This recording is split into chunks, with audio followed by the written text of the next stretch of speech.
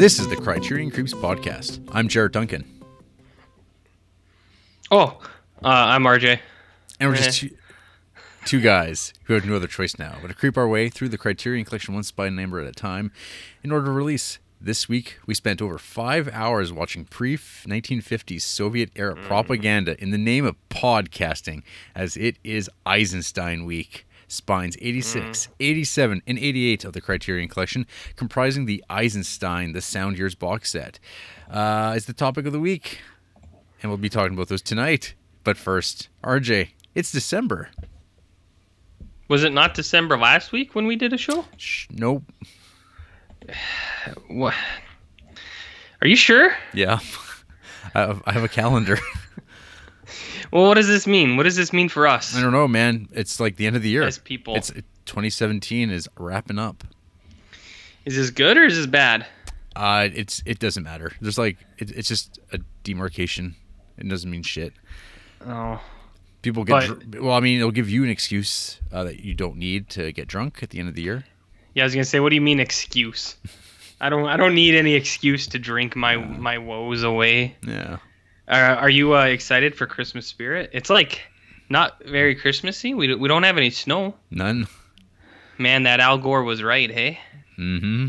Things are heating up. It's a weird... Los Angeles is on fire. Uh-huh. Alberta's got no snow. Nope. Chaos in the streets. Yep. Do you... We could talk about this at a later episode, but do you like Christmas? We talked about this last year, my friend. Oh, well, we're running out of things to talk about. I know. Here, wait, let me get some motivation here. Yeah. I'll chalk it up to the fact that you're probably a little soft in the brain after working all day out in the elements. Yeah, I was inside for most of the day in the ring, but in the asbestos house. No, there's no asbestos. Where did you hear that? Who told you that? I saw the reports. What reports? No such report has been issued. No. Yeah, I know what happens at Chateau Duncan. Yeah, they're shutting down. They're shutting down the Cow Palace, buddy. You want to know something? Actually, we had to put up a sign today. I'm gonna message you this sign, and then you can share with people. We had to put up a handwritten sign at Baylog Auction today because there's been a situation that has been developing over the last few weeks. Oh my. Hey, I'm still waiting for the radio jingle, dude. I told you, wake up at 6 a.m. and get it off of Country 95 yourself. So you put up a sign. See, when I hear that, I hear I hear this is totally real. This is totally real. Well, I think everyone might have assumed that we had to put a sign up front of the building. Oh no! No! The photo that I've just been sent is clearly from the view that it's from the male perspective of because it's a men's bathroom. If you're about to approach a urinal, and attached to like the little board, I guess, where people put advertisements as you just stare off into the distance. There's a piece of cardboard, maybe. Yep. With some Gorilla Tape. Yeah, Gorilla Tape attached to it, and in perhaps Sharpie marker, it is written, "No shitting in the urinal, please." That's totally real. We had to put that sign up today because the cleaning lady texted us this morning. We had no idea this was going on, and she was like, because late at night the custodian comes and cleans out the pavilion and the sales ring where we have our sales and stuff. Some of these sales get pretty big. Like in the last couple of weeks, we've had a few that have had like a couple hundred people there. So we got pretty heavy traffic, right? Cleaning lady comes in at night when they're all gone. And this morning, she texted the administrative office, and she said, I just need you guys to know about this. This has happened 3 times. I can't deal with this anymore. Is like, I won't clean it up anymore if it happens again. What's wrong with you people? It's not us. It's not us. We have nothing to do with it. It's someone who's been frequenting our establishment. I feel, now this is complete speculation, but I feel that it could be someone who has a grudge and they're trying to make a statement, and they're coming in and they're dropping hot ones in the urinal as, I don't know, some sort of payback or retribution for something, or maybe they're just sour. So I'm gonna post either this on that or- Instagram. okay, maybe yeah, okay, that's fine. What was I gonna say? It could have been a kid too. So I mean, like if someone had a problem and it was emergency and they just couldn't wait, you know what happens? But it happened 3 times. So I feel like it's targeted, and they're trying to say something. So They're trying to send a message. they're trying to send a message. That's 100% real though. I had to go in this morning into the men's bathroom and hang that sign up. So that's how my week has been going. What about you? Well, I went for my walk, RJ. Yeah. My Wednesday walk that I go for. And on that walk, it's a lengthy one. At the end of it, I get taco time. I thought that was a Tuesday kind of thing. Oh, no, that's Wednesday, my friend. So I walk there and I get myself a burrito. Yeah. Today, as I walked up to the door after walking 25 minutes, I see 2 other dudes heading toward the door in front of me, and I see they stop at the door, and they're reading a sign. Oh no! I do not. This sign does not say no shitting, but it does say that they're closed because they have to install like video screens. So no burritos for Jarrett. So, what did you do instead of getting a burrito? Well, I angrily continued my walk loop, and I walked all the way around with an empty stomach, trying to think about what am I going to do. Yeah. And so I get back to work, and I decided, fuck it. I'm going to drive over, and I'm going to get a burrito from a place called Freshie, which I have not been for a while. Yeah, but that place, they got no seasoning. They got no spunk. You know what I mean? You should have driven across town to the other taco time. Yeah. It's not like I've never done that before, because that would be really sad. Hey, you know what? Really sad. By the way, to do that. I I never asked how your. Hey, shut up! I'm talking. A man is talking here. How was your burrito from Freshie? It was okay. I had to just douse it with sriracha sauce. Okay. But they don't season their stuff there, eh? I'm sure that only one or 2 local listeners will care, but there's a new restaurant right beside that Freshie called Mama Va, which is real good. My sister messaged me about it, and I was to go to Mama Va. Yes, she said it was good, and then I was like, maybe I'll go there on Friday when I maybe go for lunch with a certain somebody. It's possible if that someone doesn't stand you up like other occasions. I don't know who this person is. I'm just guessing. Yeah. No, me and Andrea, we went like a week ago. I got a noodle bowl, and she got a Vietnamese sub, and they were both very good. Okay. So we'll see.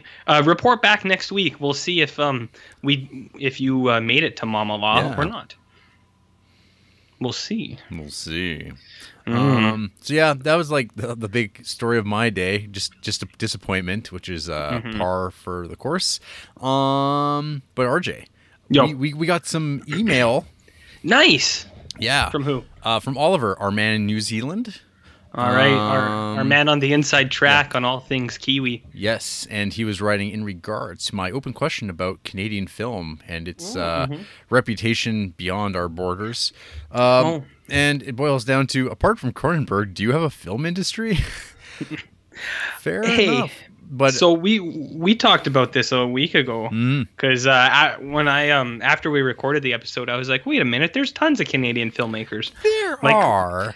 But, filmmakers. Yeah. So, okay. I mean, he might have been being facetious, but maybe he's like, what? Does Canada really have a film industry? Well, I think we've got like 8 or 9 movies in the Criterion Collection to New Zealand's 2. Take that. What's his name? Oliver. Yeah. You jerk. And that's like to, I think, South Africa's None. Okay. Actually, Josh, when you're listening to this, I would love to know, does South Africa have a film industry? Neil Blomkamp. That's about it. Like other than like Mm-hmm. him, and there's like this like weird like movie I downloaded that I never watched called something. That's like, it's not very much. It's like it's a small little field, but I'm not sure if it's just stuff that doesn't escape past its borders because there's like no distribution for it.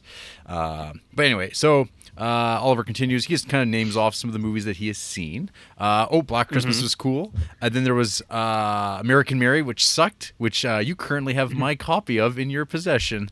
And, Which I will never watch, but I'm keeping it. yeah.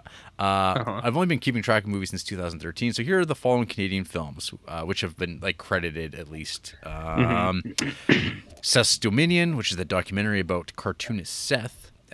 One of our best comic artists, he says. And you met that guy once, didn't you? I sure did. I got to hang out with him while he was doing a art show here at the university. And I got to go for dinner with him a few times. He's he's exactly the way you'd imagine him to be. The Gate, which he says RJ would like this, and it's probably accurate. I think you would probably like The Gate. Is that the one with the little demons? Yes, it is. Yeah, I've seen that movie. That movie rules. Yeah. Crash, which shows like the Cronenberg stuff. Yeah. I guess the recent movie Colossal must have gotten some Canadian funding, so I wouldn't really call that. As did The Babadook, and according to Oliver, apparently Canada provided more backing than Australia, which is... Really? Yeah. I thought Australia had that thing where, like, if you make a movie there, they just pay for it. I don't know. Maybe sounds pretty sweet if it's true.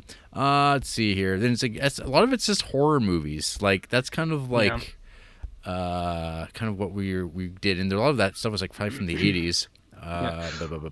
Comic Book Confidential, that like early documentary on like kind of independent. Did you ever see that? The Comic Book Confidential. It sounds familiar. It used to air on Showcase all the time. Like that's when I saw it. They played it every once in a while. But yeah, it's about like kind of like the indie art house comic scene, which like are all the usual dudes, your Charles Burnses and Crumbs and whatnot, Frank Miller, and they all do like it's pretty cheeseball because there's like where they're reading their own comics, so they have like their voiceovers over the stills. But yeah, there is that. It's I guess that's a National Film Board specifically. And then Incendies, yes, the Franco-Canadian Denis Villeneuve. Your favorite director? My favorite director. You know, actually, today is the anniversary of Polytechnique shooting, and I've actually still never watched that movie. Maybe I should watch that tonight. Or if not, I'll watch it soon because I have that and Incendies both to watch from his filmography, and we'll find out how I feel about his earlier stuff. And then Oliver reminded me of Beyond the Black Rainbow. Oh, God. Yeah. That's not Canadian, is it? It sure is. What an asshole. Yeah, Pan Cosmatos. What is it? What kind of name is that? I don't know. It's a Greek. He's the son of George Cosmatos, who directed the classic film Cobra.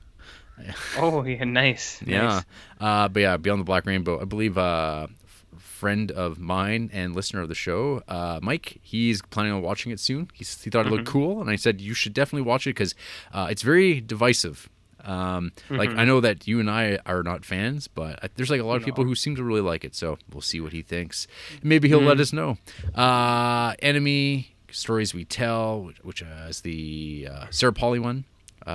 Yeah, she's big time. Splice. Splice. Ooh, yeah. That's been on my watch list for a while. Antiviral, directed by Cronenberg Jr. Oh, yeah. He was trying for a while. And Manborg. Manborg, which is an Astron 6 movie. That weird little film collective out of Winnipeg that just makes these like ultra cheap genre movies that I'll talk about in a little bit when we talk about what we've been creeping on, because I watched one of their movies again.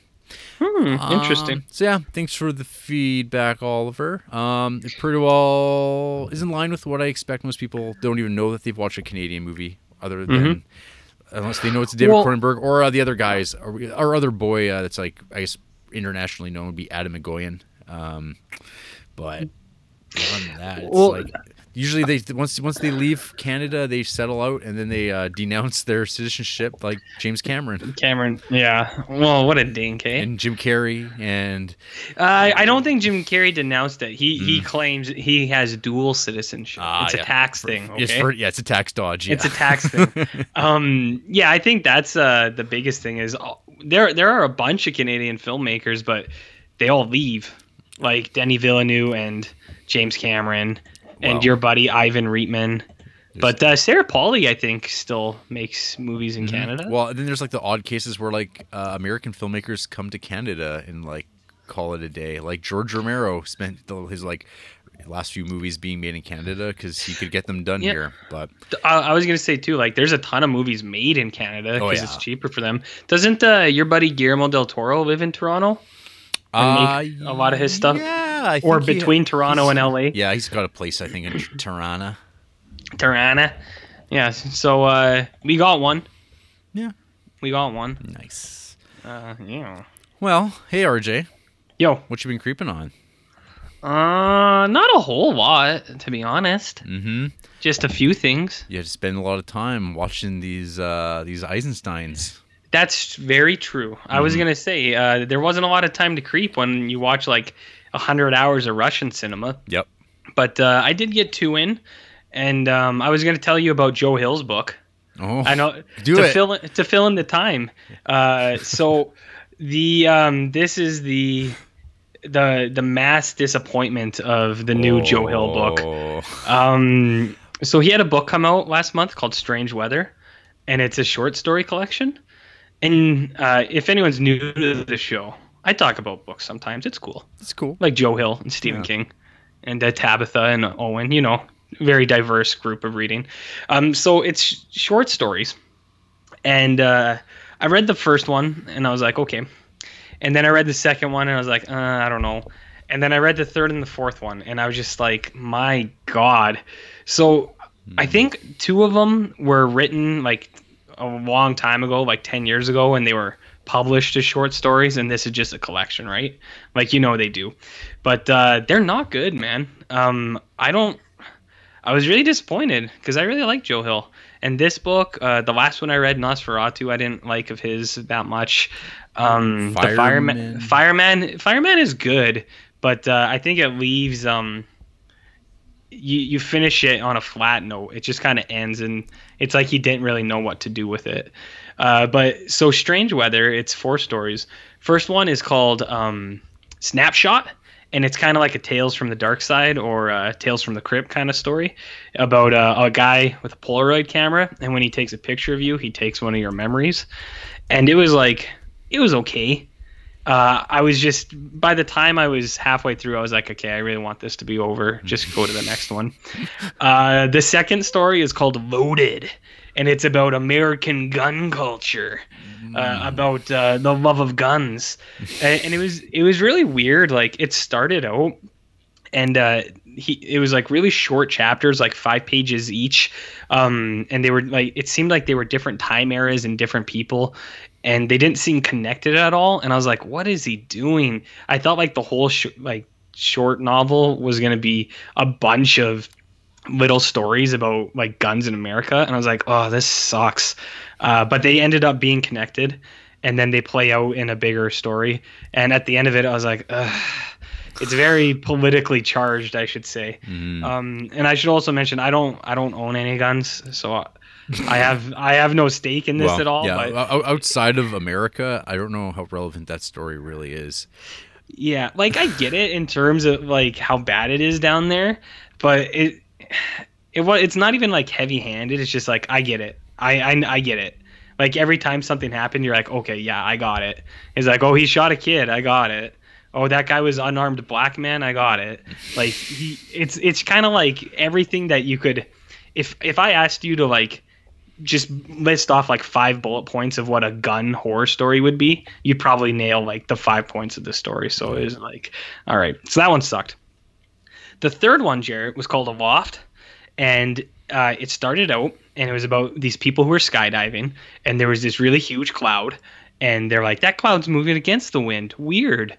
and then they jump out, and one of the guys hits the cloud, is on top of it, and I was like, oh my god, is this a UFO story? Is this aliens? And then it went on to be probably the worst Joe Hill story I have ever read. It is beyond awful. I don't know if you've ever seen on like Reddit. There's those subreddits. The one called Nice Guys, and the other one Neckbeard things. Yeah. It's this really fucking pathetic story about this guy who's like in love with a girl, but he can't tell her, and he like sees her date all these guys who are mean, and he's like, but I'm a nice guy, and like he's like Joe Hill does this thing where he's like always talking about like nerdy stuff, but it always seems like not like matter of factly, but like it's I don't know, it's so weird. He's like, yeah, and I've reached down into my Iron Man lunchbox, like stuff like that, and you're like, oh god, don't. So in that story, it didn't have aliens at all. It was about a big like interdimensional demon thing, which sounds cool, but it wasn't. The whole story is about this guy that you absolutely fucking hate because he's whining about how a girl doesn't like him, and he's on a cloud the whole time, and it's fucking awful. It's one of the worst. It's the worst story I've ever read of his. So can't recommend that enough. And then the last one was called Rain, which was kind of cool. At first, it was about like one day it rained, and instead of water, like hardened crystals came down and killed a bunch of people, and then it kept happening. And that story was okay to start with. Like I was like, oh cool, neat idea. But then like there's a reason I think all of these aren't a book on their own. He doesn't have a lot to go with on any of them, so that one you really feel it, where like the character stuff, he like kind of establishes them, and then it doesn't go anywhere, and then there's like things that you're like, what? Like, when did that happen? Like, things kind of just jump out of nowhere, and you're like, okay. So that one wasn't great either. And thus brings an end to my dismantling of Joe Hill's new book. It's not good. I can't recommend it to anyone. So how much goodwill do you have toward Joe Hill at this point? I'm still gonna get whatever he comes out with next, but I'm definitely a little trepidatious here, my man. So you'll be going in with lower expectations next time. Definitely. Yeah. But I think I went in with pretty low enough expectations this time, because the last two I read, like Nosferatu, I think I was talking about. It's a really cool idea, and I like parts of it, but there's a lot of it I don't like. And the Fireman was really good too. Or not really good too. Nosferatu's not great. Fireman is good, but there's not much to it. So I think I'm batting in 500 with Joe Hill, just because of how much I like Heart-Shaped Box. Right. And I like Horns and 21st Century Ghosts and Lock and Key. So yeah, I'll keep it with him for a little while. But I'm on to you, Joe Hill. Joe. Speaking of bad stuff, I watched a Christmas movie that sucked. Called All Is Bright, from a couple of years ago, from this guy named Phil Morrison, who did his most popular movie is something called Junebug. I don't know what it is, but it's got Amy Adams in it. It looks like it won some awards. So how did All Is Bright come onto your radar? Andrew and I were just Andrew was looking for Christmas movies. And I was on Letterboxd, and I found a list, a big big list of just different Christmas movies. Okay. And we saw the poster, and Paul Rudd was on the poster. Oh. And Andrea is hot on Paul Rudd. She's like, "Ooh, that looks good. Let's get that." So it's Paul Rudd and Paul Giamatti. Say that 2 times fast. I don't know what I meant by that. So it's them. I think the reason they made this movie is because I saw a producer was a lady, Elizabeth Giamatti. Maybe they're married or something. I don't know. Maybe his daughter. It could be, yeah.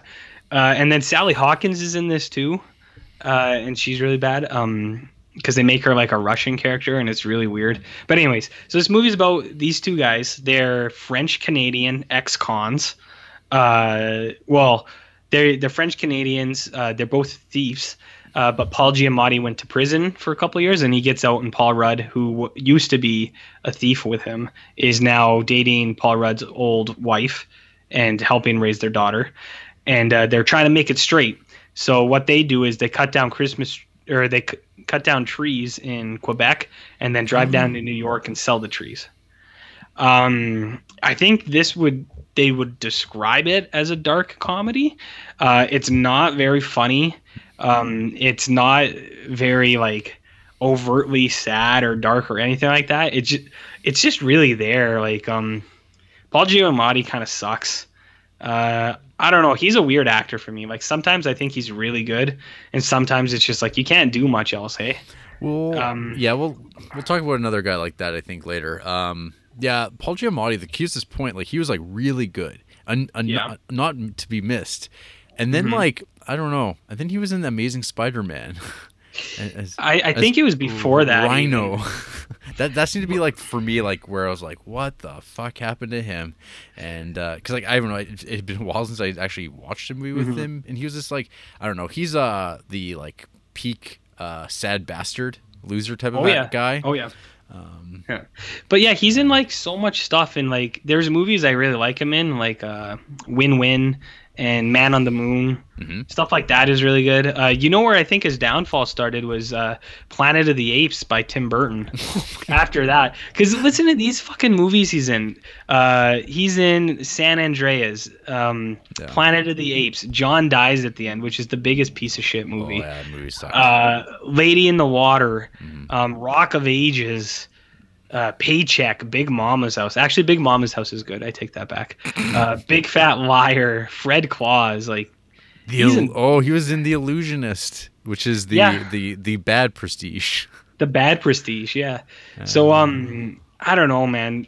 I don't know about this Paul Giamatti. The Nanny Diaries, Shoot 'Em Up, Fred Claus. Yeah. See, he's bad. But see, he was in John Adams, and that's like that was a fantastic television miniseries. Whatever. But he's in just like he's in some. He's not a surefire guy. He's not a surefire guy. He's in Cosmopolis, directed by David Cronenberg. Yeah, there you go. I'll check that one out soon. But this movie's pretty bad because it's not funny at all, and nothing really happens. And like I don't understand why they did some of the things, like why they set it up as such. Like why are they French Canadian? Neither of them speak with like accents or anything because I guess they can't. Like Paul Rudd does later, but it's like as a joke. It's just weird. It's like why go to the trouble? No, so he talks like a French Canadian. Does he just do like a George St. Pierre accent? Yeah, he does. I'm not gonna do it for you, but okay. You can do it if you want. No, that's okay. Paul Rudd is the only good thing in this, but I think it's because he's so naturally charismatic and just like genuinely adorable and just handsome, you know. Are you still there? Yeah. You still there? Yeah. Oh, okay. My vision caught out for a second. Anyways, yeah, Paul Rudd is pretty good, but this movie blows. They like sell Christmas trees.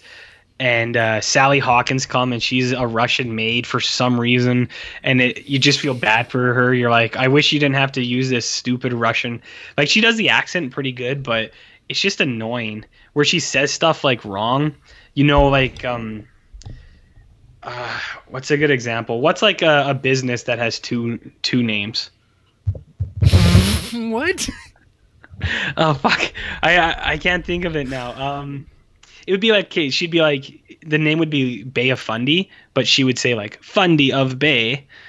Like that was how she talked all the time. Like she would mix up the order of things for everything. And you're just like, oh, come on, I don't care. And then, I don't know. It was really bad. I didn't like it, man. It sucks. That's great. I'm glad this movie sucked.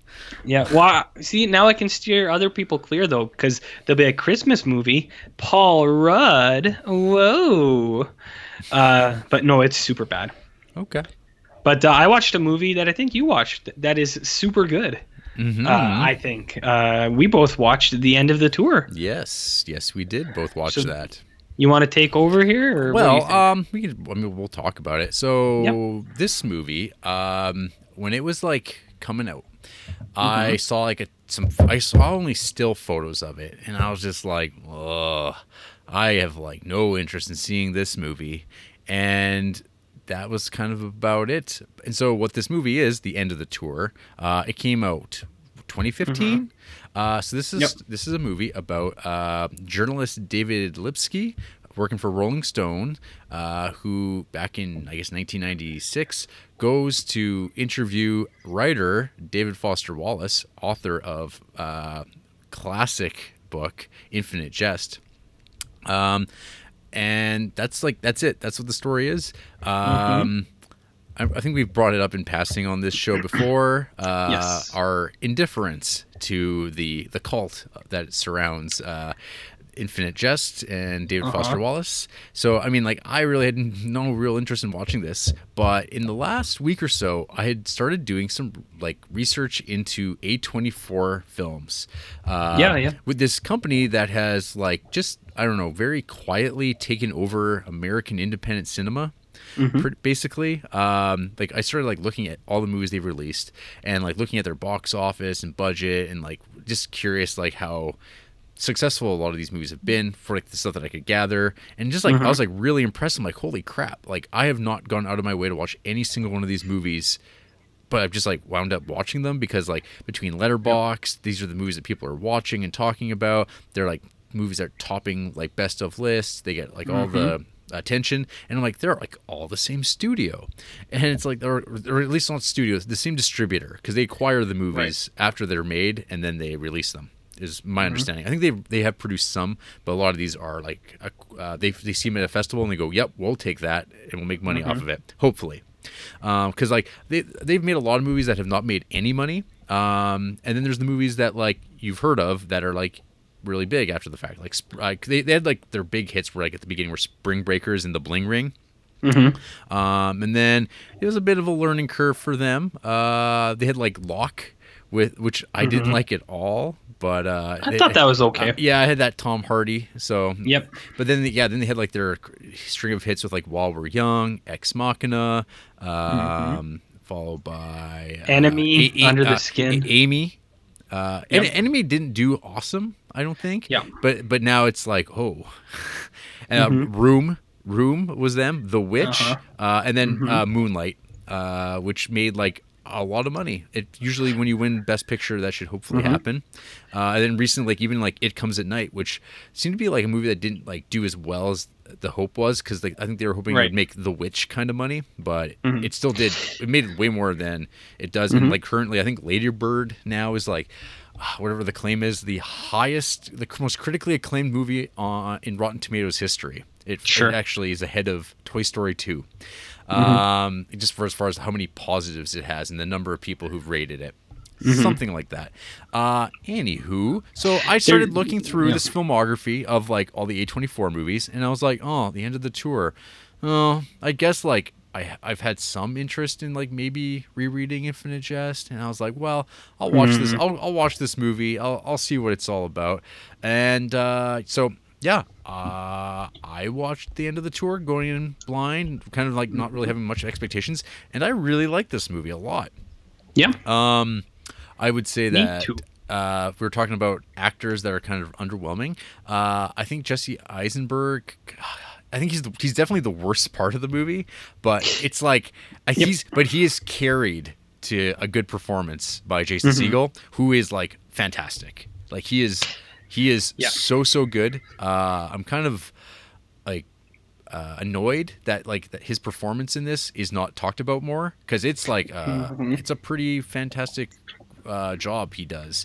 He's perfectly cast, which is, like, things that I did not think when I was seeing stills, and, like, when I saw the stupid the bandana on his head, and just like, oh god, like, because that's what he looked like, that's how he dressed and stuff like that. So I was like, oh, this is gonna be real hard to watch. But this movie's, like, a really great look at sort of, like, the fragility of male ego, and, like, the way like which is, like, I don't know, you'd think that movies would do that a lot, and I think they do, but with this I think there's, like, it went deeper with it, and it was kind of like, it's like, it shows us being really petty, and, like, how weird and awkward, like, two people can be, and, like, nothing happens in this story. It is just, like, two guys hanging out for 5 days, and but it makes it, like, super watchable, about an author whose books I haven't even really read, or the bits of it I have read I haven't really been crazy about, and I was, like, totally sucked into this movie. So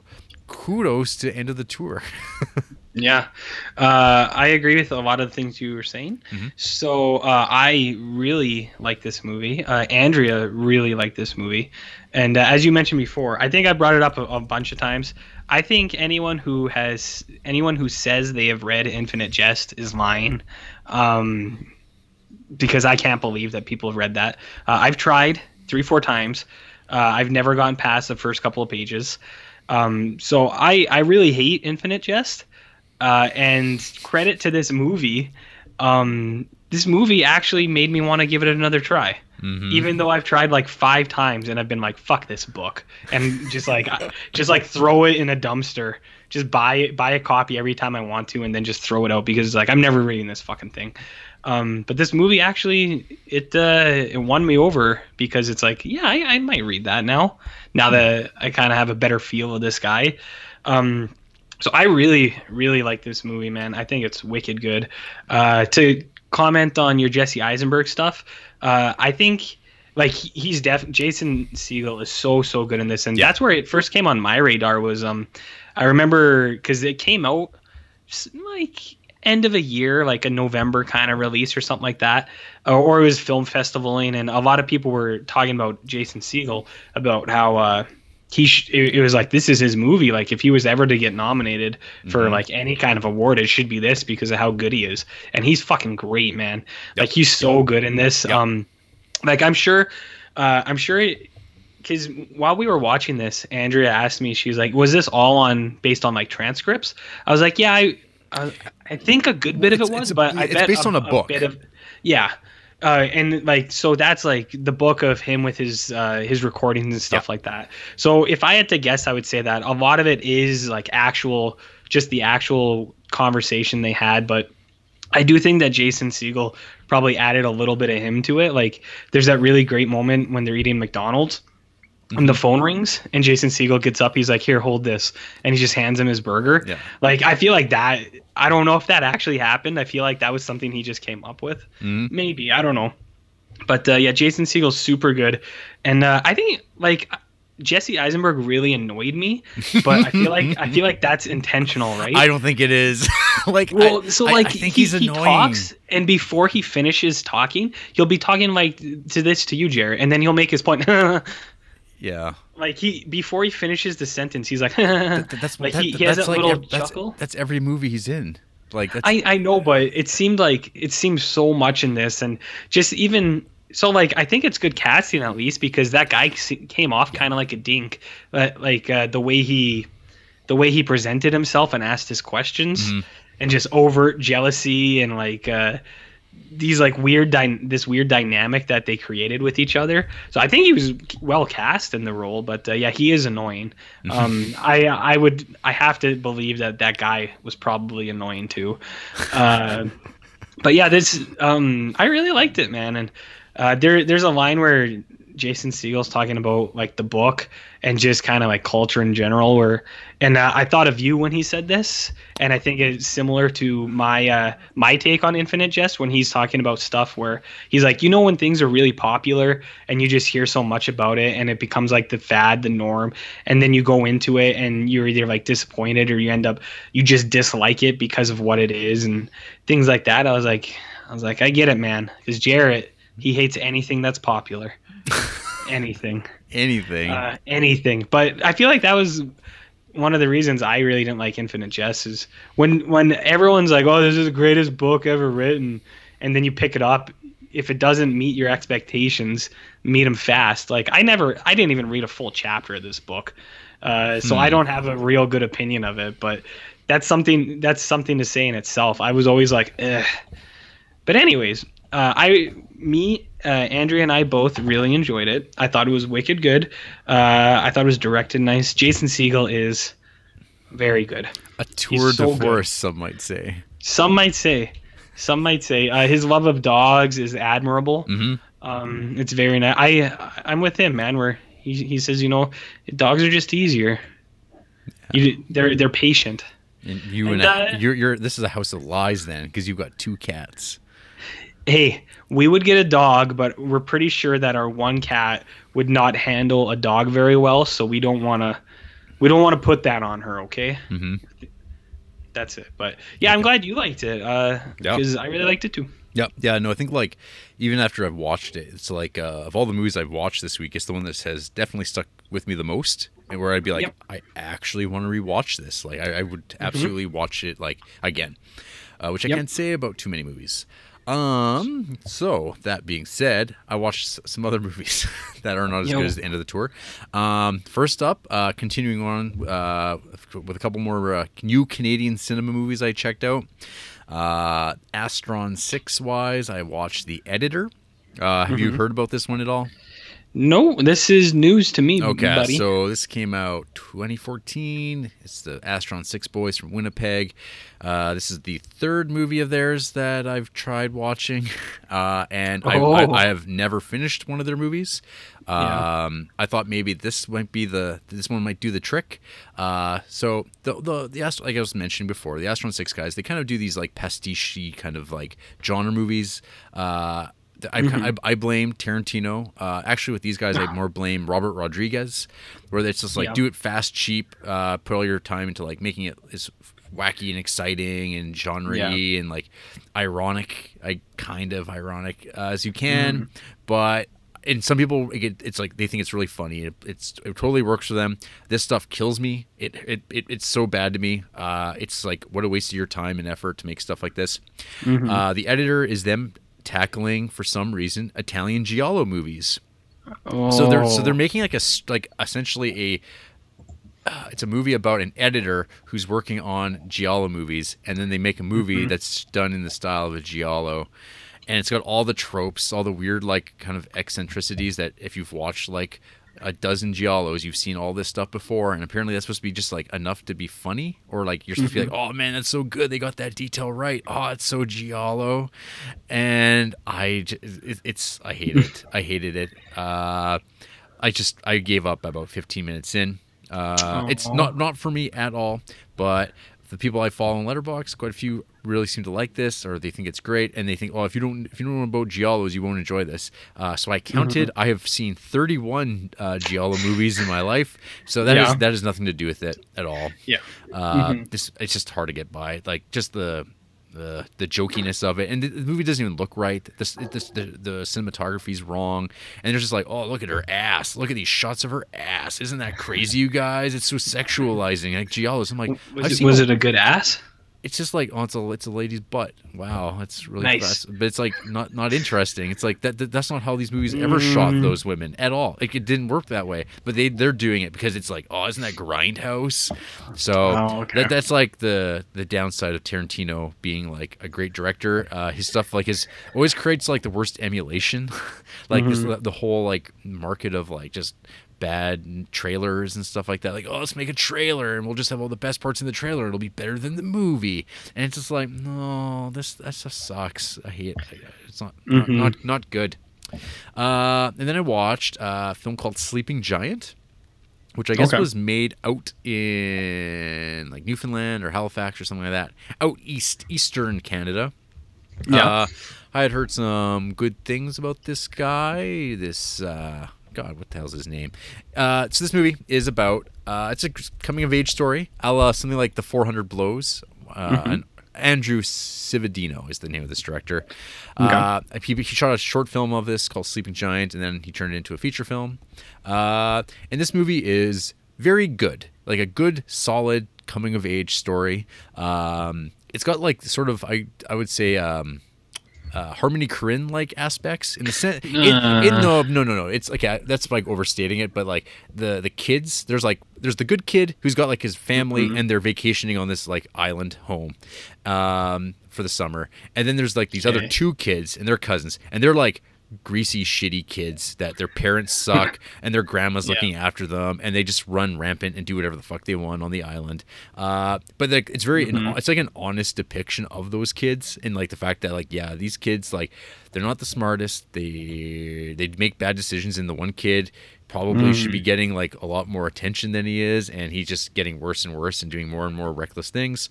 So the one kid who doesn't have a lot of friends on this island, or he's just like a shy kid, he winds up hanging out with these kids and they get up to no good. There's like the cheesy cool dad character that like it seems like these Canadian movies throw in, or like just bad dads, Like me? like you. Cool dad? When you're a dad, That's what you said, you'll right? you'll be a cool dad. Cool dad. Yeah. He's this character who's just in this movie to basically be having an affair with a woman on the island that one of the kids finds out about, and then kind of tells, the father's son, the friend, about it. I don't know. It doesn't go anywhere. It's just there to add some story, I guess, to the whole thing. And it all builds to this idea of like there's this big rock formation island. It looks like a sleeping giant, and then like they do a cliff jump thing off of it. I'm not really selling this movie very well. I was gonna say this movie sounds horrible. Well, it's not. It's just like a coming of age story. I don't know. It's well made. Like it looks good. Are there any boners? No. I know. All good coming of age movies have to have one awkward boner. Yeah, it's kind of like it's like a nice Canadian version of Kids. But that sounds more up my alley. No, does it?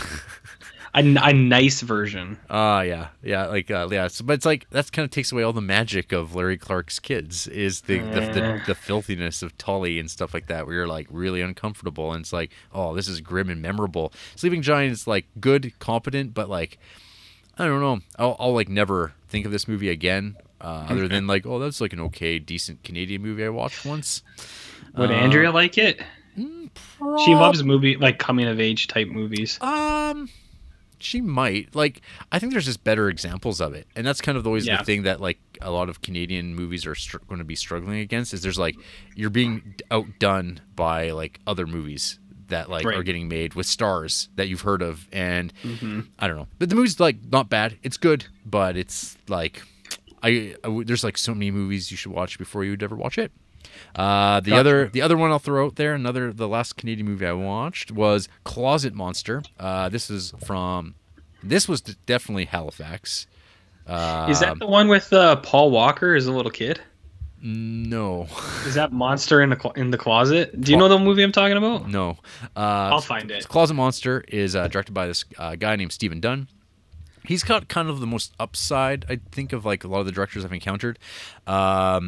This is a movie. This is also a coming-of-age story about a young man who is finding his sexuality, living in a house with a shitty dad.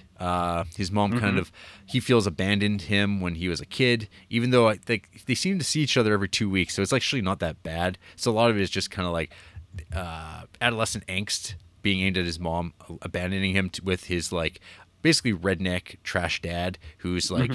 just makes the casual homophobic remarks, that kind of thing. And our lead character, he wants to be in makeup and make like monster costumes and makeup. And he has a hamster that talks to him that's voiced by Isabella Rossellini.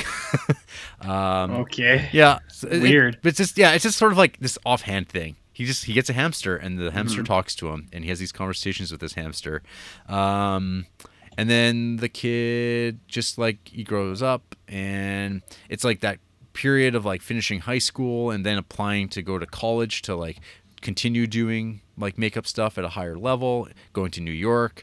Those things not working out. And again, he meets a guy he likes, but he doesn't know if this guy is gay either. And it's that type of story. But this movie is just like pretty like solid. Like it doesn't have a lot of the like things I would describe as Canadian being held against it. Can you elaborate? I don't know, the production looks good. Like everything seems to be in order. Like it all looks right. You're not like watching it and making excuses on like why this like looks off or the acting's wanky. Right. The dad again. It's like two movies now here where it's like it's a bad dad in these movies. So I'm always like, what's up with that? And then like the mothers just like have no personalities whatsoever. So it's all these people have these hang-ups, I guess, with their dads, or Canada's lack of a dad. I think Canada is everybody's dad. Yeah. Or maybe like an uncle who's like, he seems like a nice guy. He always brings you a gift, but he doesn't ever really have it together. Is that it? Anyways, that movie was called Monster in the Closet, and it came out in the 80s. Okay. Thank you. Yeah, I've seen that movie, Jarrett. Yeah. It's not good. Okay. Okay.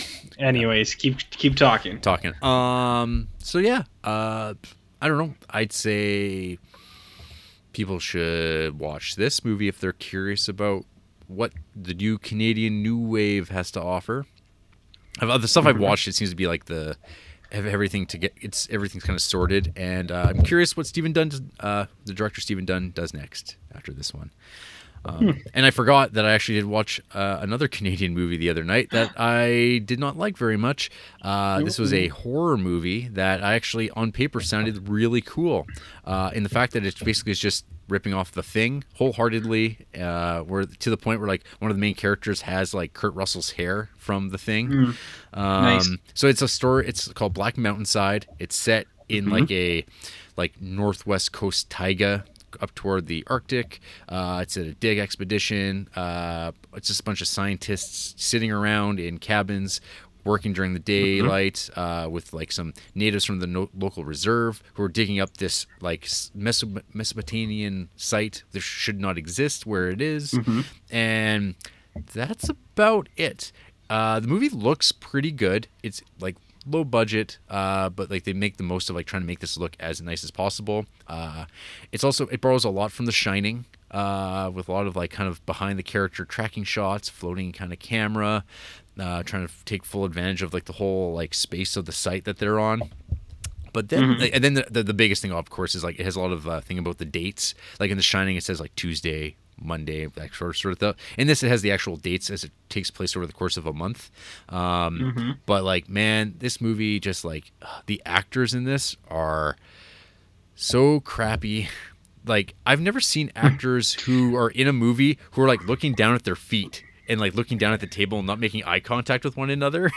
It's so strange. I'm like, do these guys like just not have confidence, or like they're nervous around one another, and they're like, trying to remember their lines, and I don't know. It's just very amateurish to me, and like just weird deliveries of lines, like just stuff. It's like this doesn't sound very convincing, or these guys seem like they're actors playing characters. Like the guy playing the doctor, he just seems like he's trying to play the character rather than like be the character. It's always like weird to see acting like that, because usually we complain about like, oh, this guy was just annoying. This guy, he made weird decisions, not just like actually like, oh, this is like really taking me out of it. Because the movie otherwise is like well shot, but the direction just didn't seem to like think, maybe I should work with the actors a bit more. So they're like helping the story along. But the real stinky part of this movie is there's like this like supernatural force that like they unearth at this site, which I haven't even gotten to the plot because it doesn't even really matter because they don't really go anywhere with it. They've done something to upset this structure, and then like a deer spirit starts appearing, and it's like, and it's a guy in a deer costume that's like always quite a ways away, so you never really get a real shot of it, and it's like standing on its hind legs. But its voice, I describe as it's like the Black Scorpion from WCW, and I have a link to a YouTube video on my Letterboxd review. But if you'll oblige me, the voice sounds something a bit like RJ. Is it supposed to be? Like, it's so funny. Like, I cannot take this at all seriously. It's supposed to be creepy. And I did read some people online say, oh man, that voice is really spooky. It's like nightmare inducing. Spooky. And I'm like, no, RJ, it's not spooky at all. It's really bad. I don't like the sound of that chair. No. And after that, I just like, nope, can't do it. I'm out. Hey, that sounds like a good show. Yeah. Like, I don't know. It's like you hear, oh, it's like The Thing. Oh, talk of like Lovecraftian horror, because there's like talk of it, but it never really pays off in any meaningful way, other than there's like a bit where like one of the doctors like, oh yeah, we found some squid DNA. It seems like there's a bunch of squids reproducing in the bloodstream, and it's like, okay, but then no, let's not do anything with that. Let's not go with that. Then people just go crazy, and then there'll be shots where people come into a room and they're like, oh my god, this guy's cut off his own hand, but it's done in the most like undramatic way possible. So you're saying it's high quality cinema? Yeah, Nice. just the best. Nice. The best. What part of Canada was that made in? BC. BC. Yeah. Okay. So it's like the Thing territory. Gotcha. Yeah.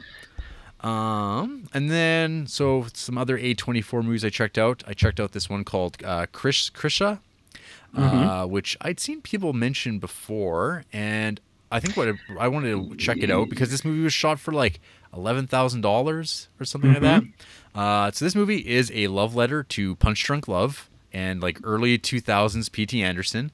Really? It is, yeah, like it's shot exactly a lot like Punch Drunk Love, and but it's like very low scale. It just takes place over the course of a like Thanksgiving dinner. Yeah. Where it's like with this main woman, Krisha, who comes to the Thanksgiving dinner, you get suggestions of like her being like, she's a bad mom, actually. So to round out the bad dad movies, this is a movie about a bad mom. Nice. She's at her sister's place and she's hanging out with all the family, and things are just like moving about. The camera just is always following them around, settling in. There's talks of dogs, lots of dogs in this movie. But yeah, I don't know. I was totally drawn into this movie. It looks good. It reminded me how much I miss like early 2000s P.T. Anderson. Because I'm not sure what's in store with Phantom Thread. Early word is out. Yeah, that doesn't mean anything though. Early word on Inherent Vice it was another masterpiece, and that movie is good at all. That movie sucks. No. Inherent Vice sucks. It's a little boring. Yeah, I remember it being pretty let down. Yep. And even The Master, I'm like just okay on. I think that movie's just okay. I like The Master, but yeah, Inherent Vice was pretty lamesville. Yeah. So I'm in Joe Hill territory with PT right now. So I'm hoping that Phantom Thread is a return to form. Now he's got Daniel Day. Okay. Yeah. I was gonna say all his other stuff was certifiable. Some of my all-time favorite movies. Yeah, I know. Yeah, so you can't be down on him because of two bad ones.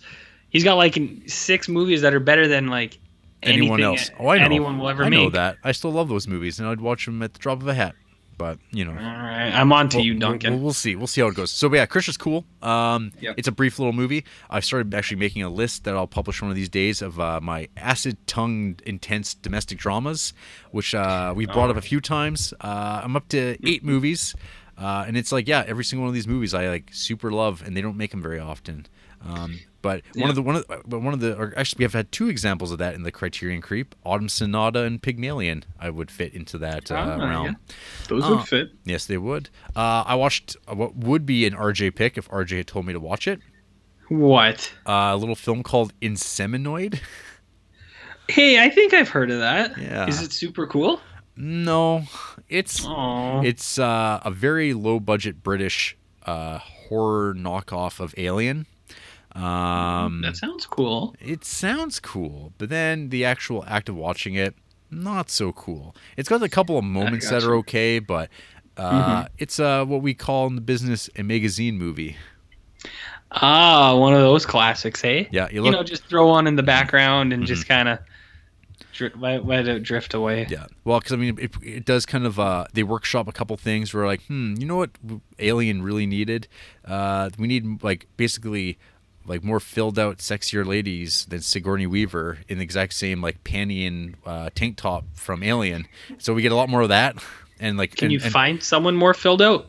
Did they get Jamie Lee Curtis? No, there's just a bunch of ladies that you've never heard of that just get to prance around in those outfits, and then a lot more of them lounging around because it's like in Alien that only happens at the end of the movie, and then they decided that's the problem with Alien. They needed that more throughout the movie.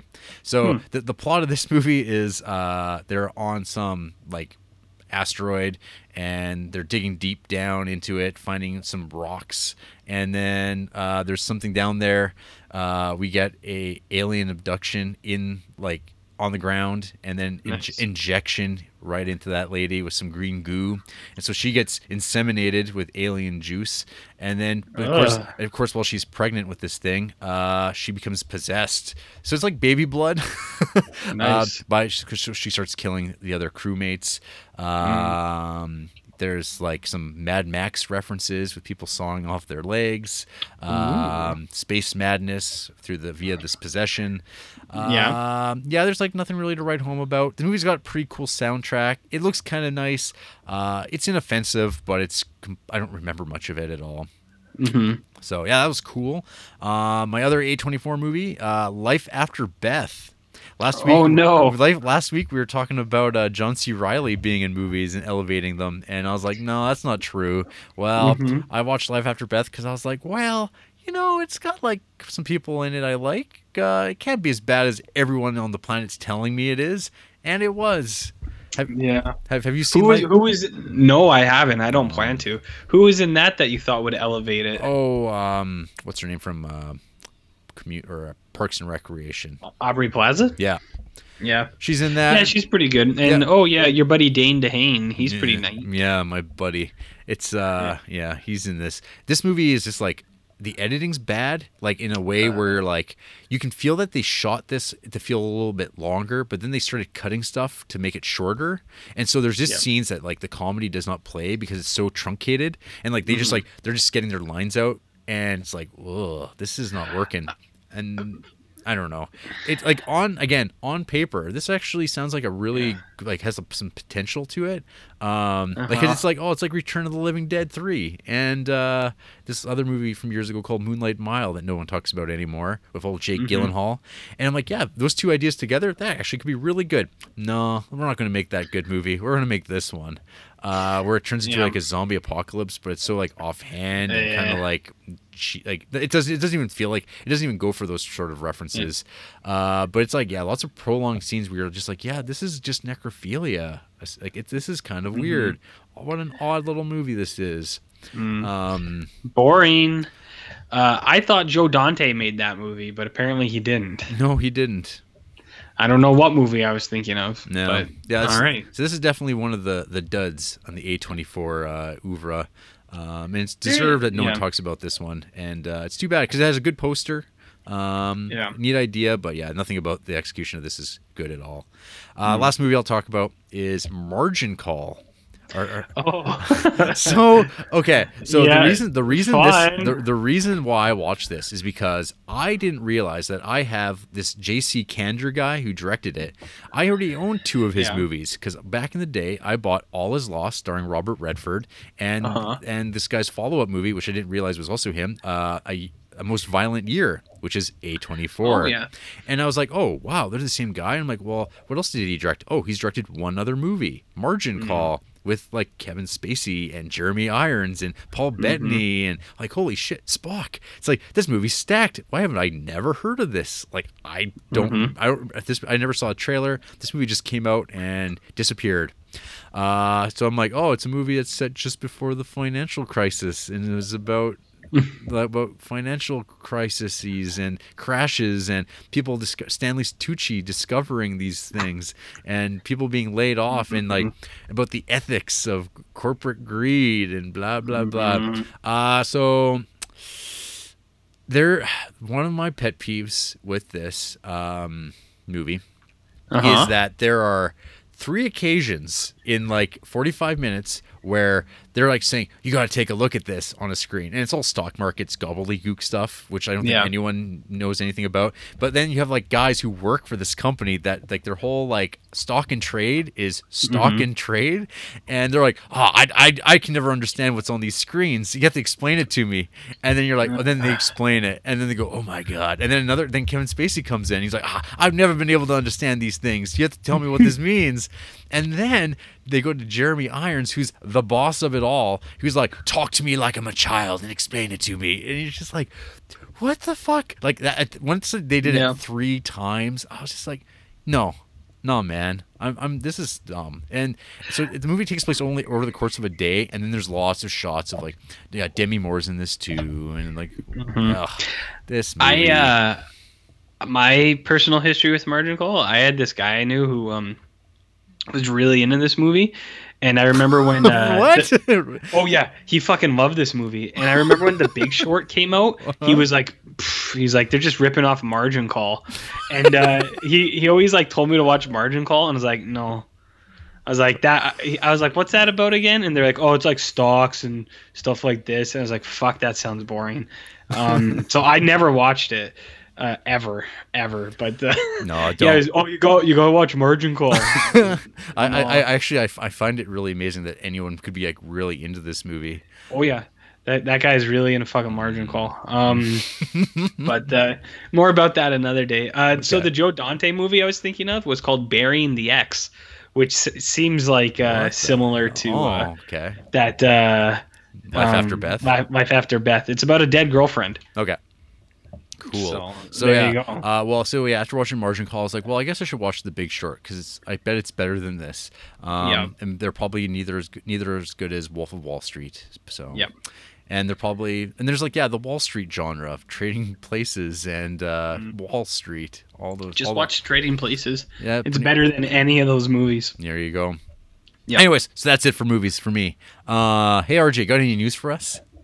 I do, but you and me might cross paths on news here. Are you going to talk about big news? Not really. Are you going to talk about how Bryan Singer got fired from his movie? No. Well, he got fired. That's kind of weird, hey? Yeah. I've never heard of that happening very often. Of directors being fired off movies? Yeah. Sure. Well, it happened to those Han Solo guys. They got replaced by Ron Howard. Yeah. Sounds like Bryan Singer threw something at that Rami Malek guy. That's kind of weird. Mm-hmm. All right. Anyways, what's your news? Slaughterhouse 5 is getting the TV adaptation treatment. Is it really? Yeah. So the reason I share this is because Slaughterhouse 5 is like legitimately one of my favorite books ever. The 70s movie by George Roy Hill sucks. It's a terrible movie. Like, what's the point of adapting Kurt Vonnegut? And I laughed because on the AV Club write-up on this, it mentions that King of Vaporware, Guillermo del Toro, had expressed interest in making a movie based on this as well back in 2013. And here we are. Yeah. Here we are in 2014 or 2017, and that movie never happened because Guillermo del Toro happened. So anyway, the guy who's apparently working on this just adapted that Happy thing based on the Grant Morrison comic. Oh. Yeah. So whatever. It doesn't matter. I mean, it's better that I don't know the people who are involved with it because sometimes those people actually do turn out like something that's like a good television adaptation. Because there's like nothing wrong. Like Slaughterhouse 5 should adapt well to a TV show, but. Man, just read the book, folks. It's not that big of a book. It's an easy read, and it's an amazing book. It's not gonna. It's just do that. Just do that. I guess it worked out for that Man in the High Castle. People thought that show was really good, and that's not. It's like 140 pages or something like that. Yeah. That book. So it's a very different thing. That TV show. You bringing that up reminds me. Did you hear that Amazon bought the rights to the Lord of the Rings, and they're going to make a TV show out of it? I heard something about that a couple weeks ago. Yeah. It's weird. Yeah, it's just like anything else. I mean, you know, there's going to be more Harry Potter.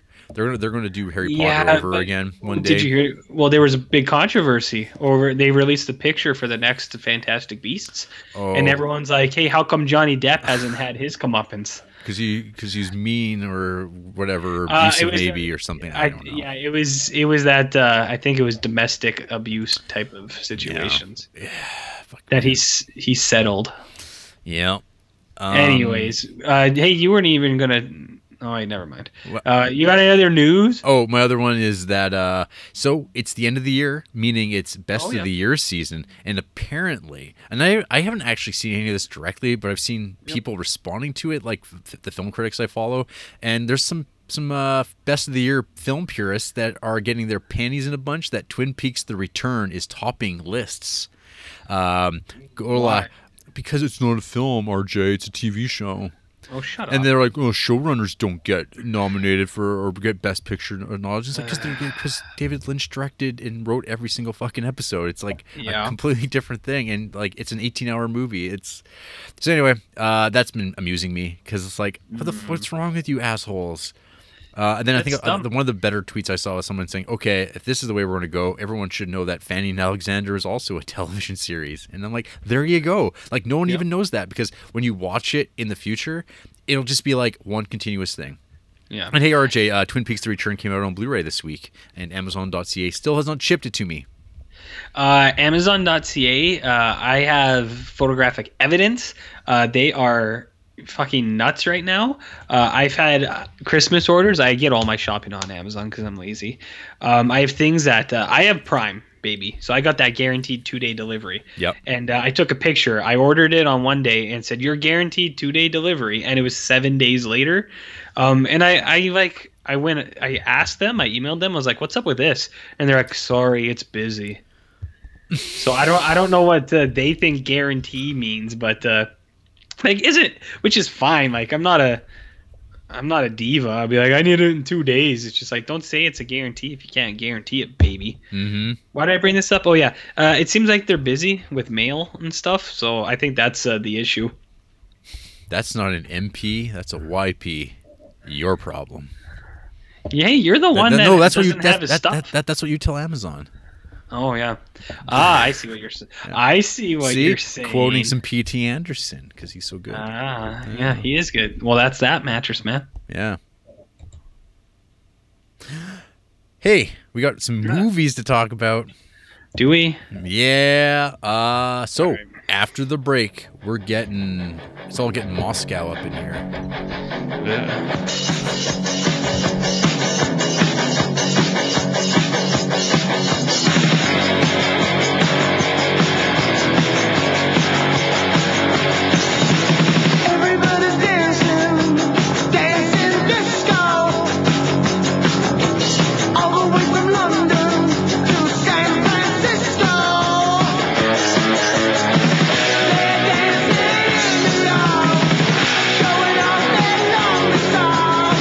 I wonder if they're dancing.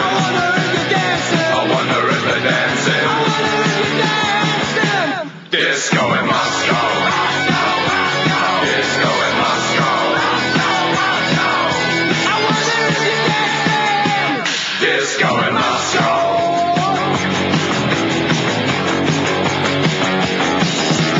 Everybody's moving, shoulder to shoulder.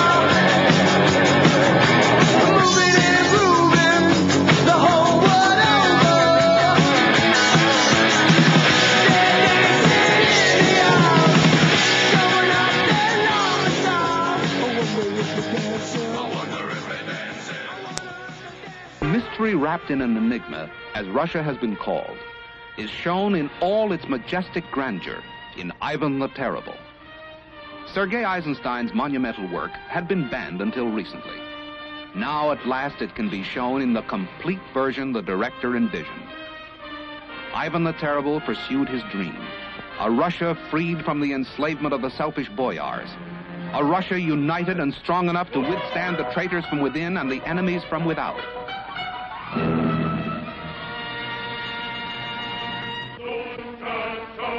The grandiose settings, the raging intrigues, the fierce battles form the backdrop for the sweeping drama Eisenstein has fashioned with a power that has rarely been equaled. Prokofiev's operatic score adds depth and scope to a film which has been called a cinematic event.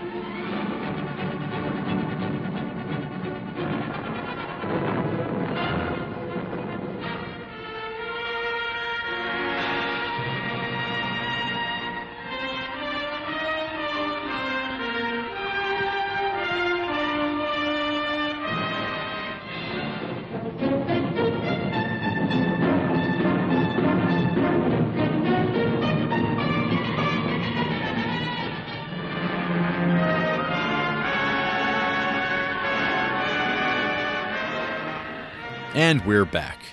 This is the Criterion Creeps podcast, and tonight it's Eisenstein, the sound years that's being discussed. First up is Alexander Nevsky from 1938, directed by Sergei Eisenstein. The synopsis here from Letterboxd. It is the 13th century, and Russia is overrun by foreign invaders. A Russian knyaz, or prince, Alexander Nevsky, rallies the people to form a ragtag army to drive back an invasion by the Teutonic Knights. This is a true story based on the actual battle at a lake near Novgorod. Soviet filmmaker Sergei Eisenstein's only successfully completed sound film project with producer acceptance, it was nonetheless pulled from release upon Joseph Stalin's disastrous signing of the quote-unquote peace pact with the Third Reich just a few weeks after its premiere, but it was quickly put back into distribution when the Germans, also disastrously, decided to invade the USSR, pact or no pact, a few months later, and it has remained an acclaimed example of Soviet film to the present time. What a great synopsis of the movie. Yeah, it's good stuff. They really explain what Alexander Nevsky's all about. All about the meta narrative, what was going on around the movie. So hey, RJ, this is 2 movies from 1938 in a row. Really? Yeah, because Pygmalion was also 1938. Do you think maybe that was on purpose? No, probably it might have just worked out that way. Just so, did you feel watching Alexander Nevsky and Pygmalion like back to back that they feel like they were made in the same year? No. Yeah. No. Okay. No. Yeah. Alexander Nevsky seems a little bit, I wouldn't say like poorer quality, but it looked older. Pygmalion doesn't look like a 1938 movie. It looked like whatever year just before color came out. That's what it feels like. Okay. Because it's really well shot and it looks good. Yeah, it's there's like a level of sophistication that seems to be there, but I think there's like, we'll talk about it more. I think there's like there's some intentional stodginess going on here, which is like kind of playing into its epicness, where like characters talk and like move in a certain way. Because like I think in other ways this movie looks pretty stunning at times. So this is our second Russian film in our Criterion Creep. If you recall when we watched Andrei Rublev, these movies like they all are guys' names.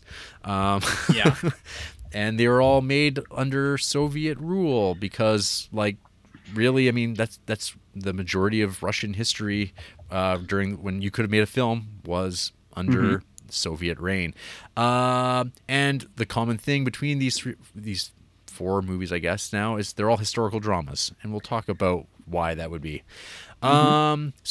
I had never seen Alexander Nevsky, and my exposure to Eisenstein in general up until like the last week or so was Battleship Potemkin. Yep. That's like the big movie everybody watches because it's the all-time banger classic, super influential thing. Eisenstein, the shorthand for him is always that he is the father of montage, which is just a fancy way of just talking about editing and just talking about like the combination of images back to back, that sort of thing. It's like first day of film school type of stuff. You talk about montage and stuff like that, and Eisenstein is the guy who comes along with it. The other guy is another Russian fellow by the name of Vertov, who made that movie Man with the Movie Camera.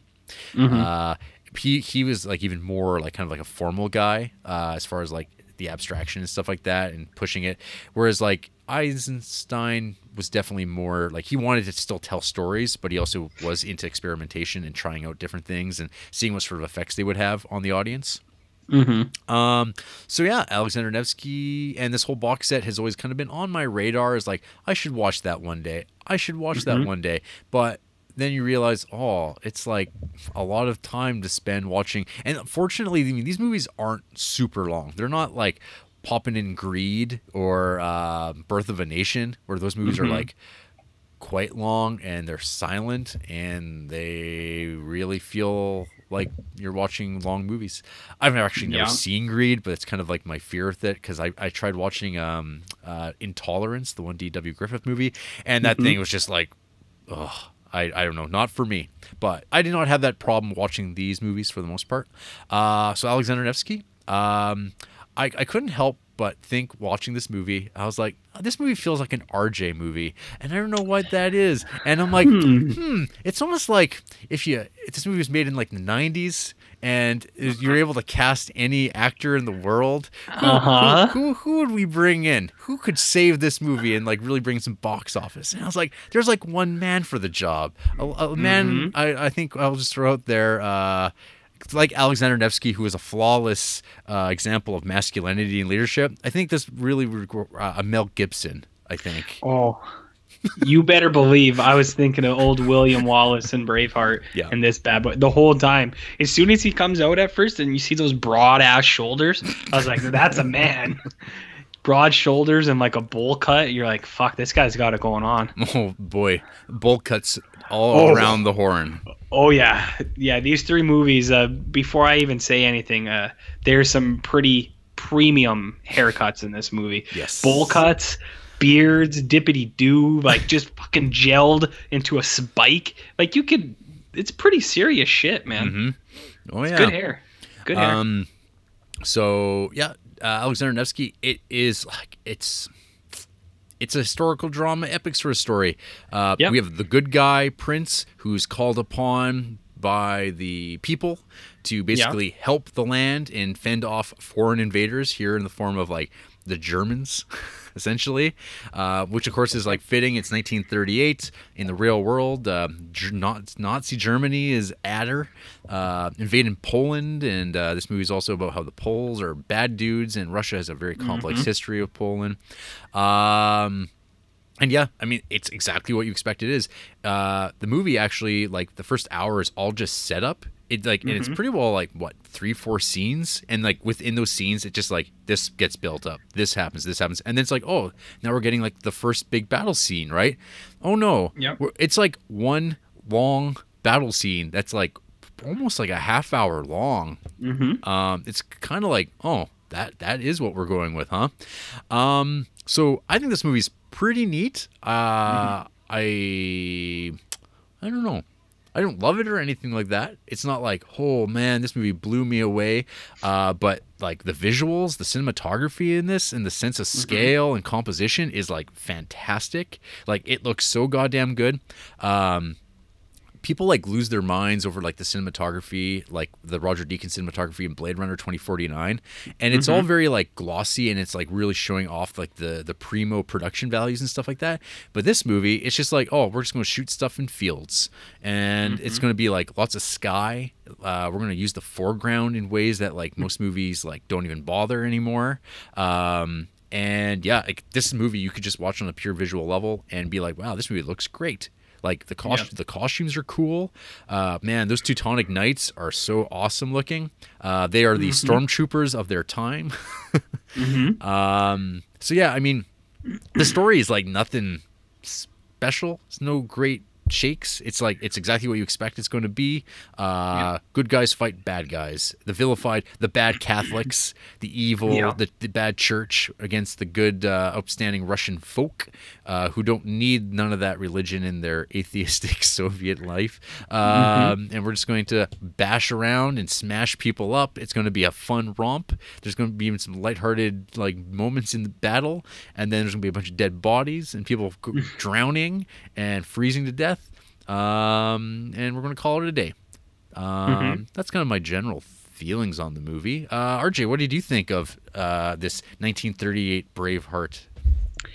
Well, I feel like people would think that I would not like these movies as they're really old and they're black and white and they're from Russia and they might seem boring.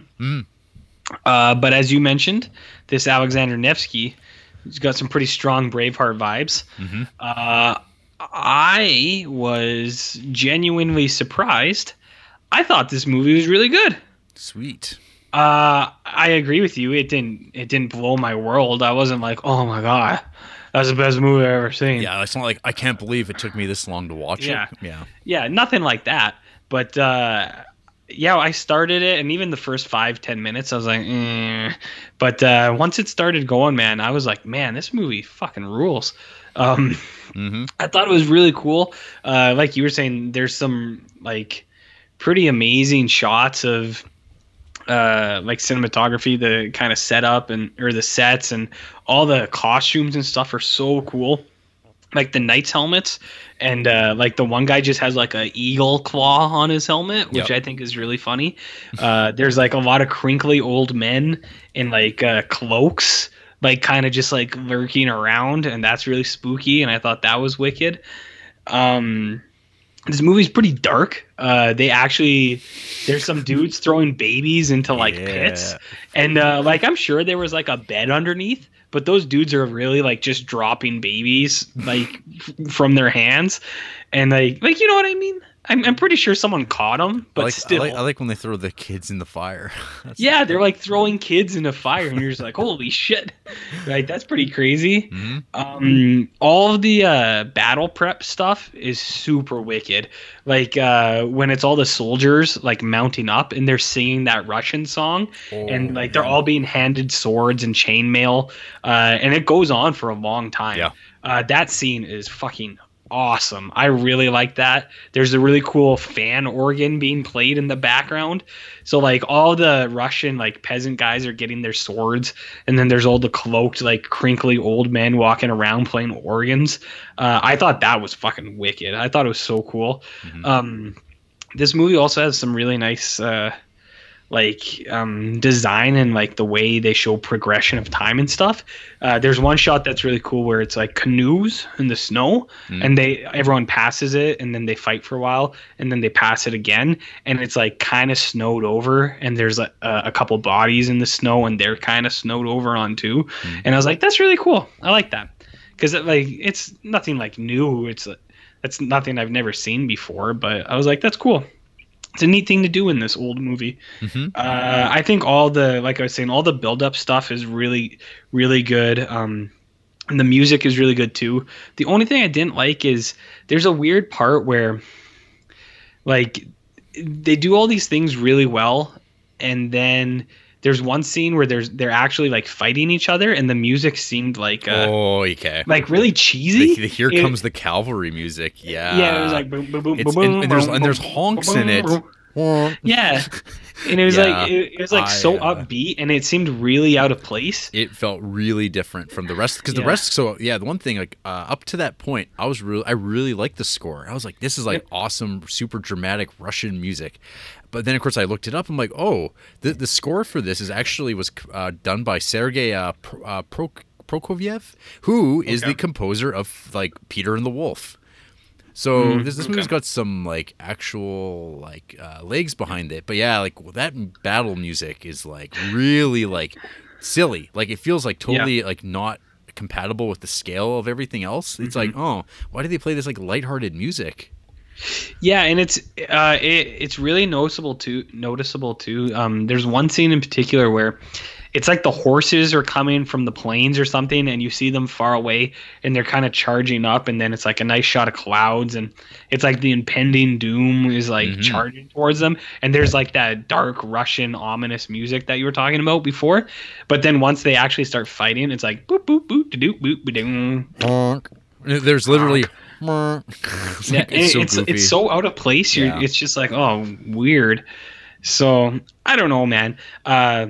That's the only thing that I was like, eh. Yep. And I don't know. It was like I was saying, the first like I don't know, maybe 10 minutes didn't really lock me in, but I was really surprised. I thought this movie was pretty cool. Yeah.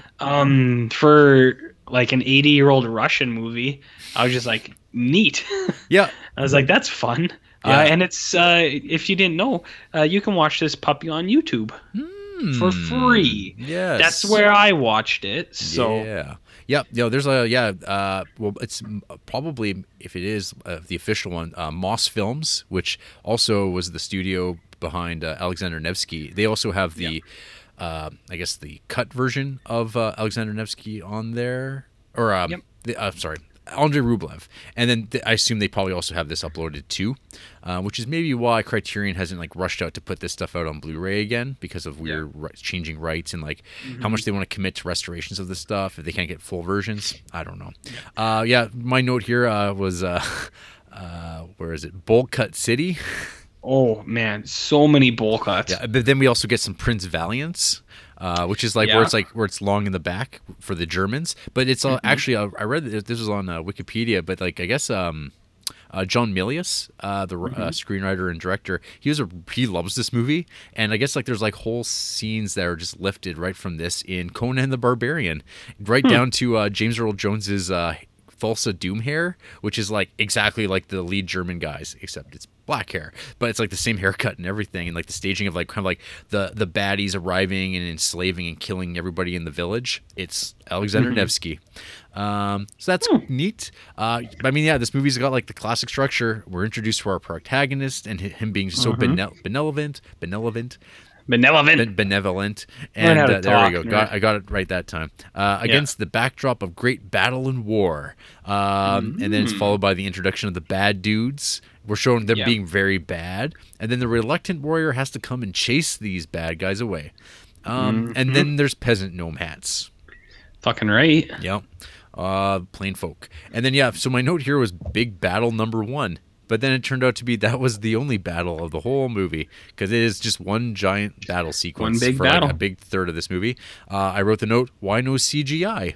Because I'm watching this and I'm like, look at the limited like scale they had to work with. Like they actually had to get human beings and like actually you could still get lots of people to do it, and it looks way cooler. And it's like doing lots of practical stuff where you just have a guy standing in front of a projection while you're doing close-ups. It looks neat. The guy's charging on the horses with projections. It looks cool. And we don't do that anymore. We just have like phalanx hordes of nonsense with like one design, and it's like it's so lazy. Lots of helmets just being smashed in. It's like it's wonderful. Yep. Yeah, there's some cool stuff. There's some actual fighting. It seems there's guys who are actually like trying to fight each other. Throw down. You see some axes hitting heads a couple times, and I thought that was neat. Yeah. But those helmets are so cool. Oh yeah. It's like an eagle, like a bird claw, and then like a real person's hand, and then one guy just has like fucking eggplant on his head or something. Like who knows what could pop up on these helmets? That's right. So much stuff. Cool. Yeah, another highlight for me. I think probably the thing I will like most about this movie over time is just like the after battle scenes, the shots of just like the after the war. And it's like, it's so good.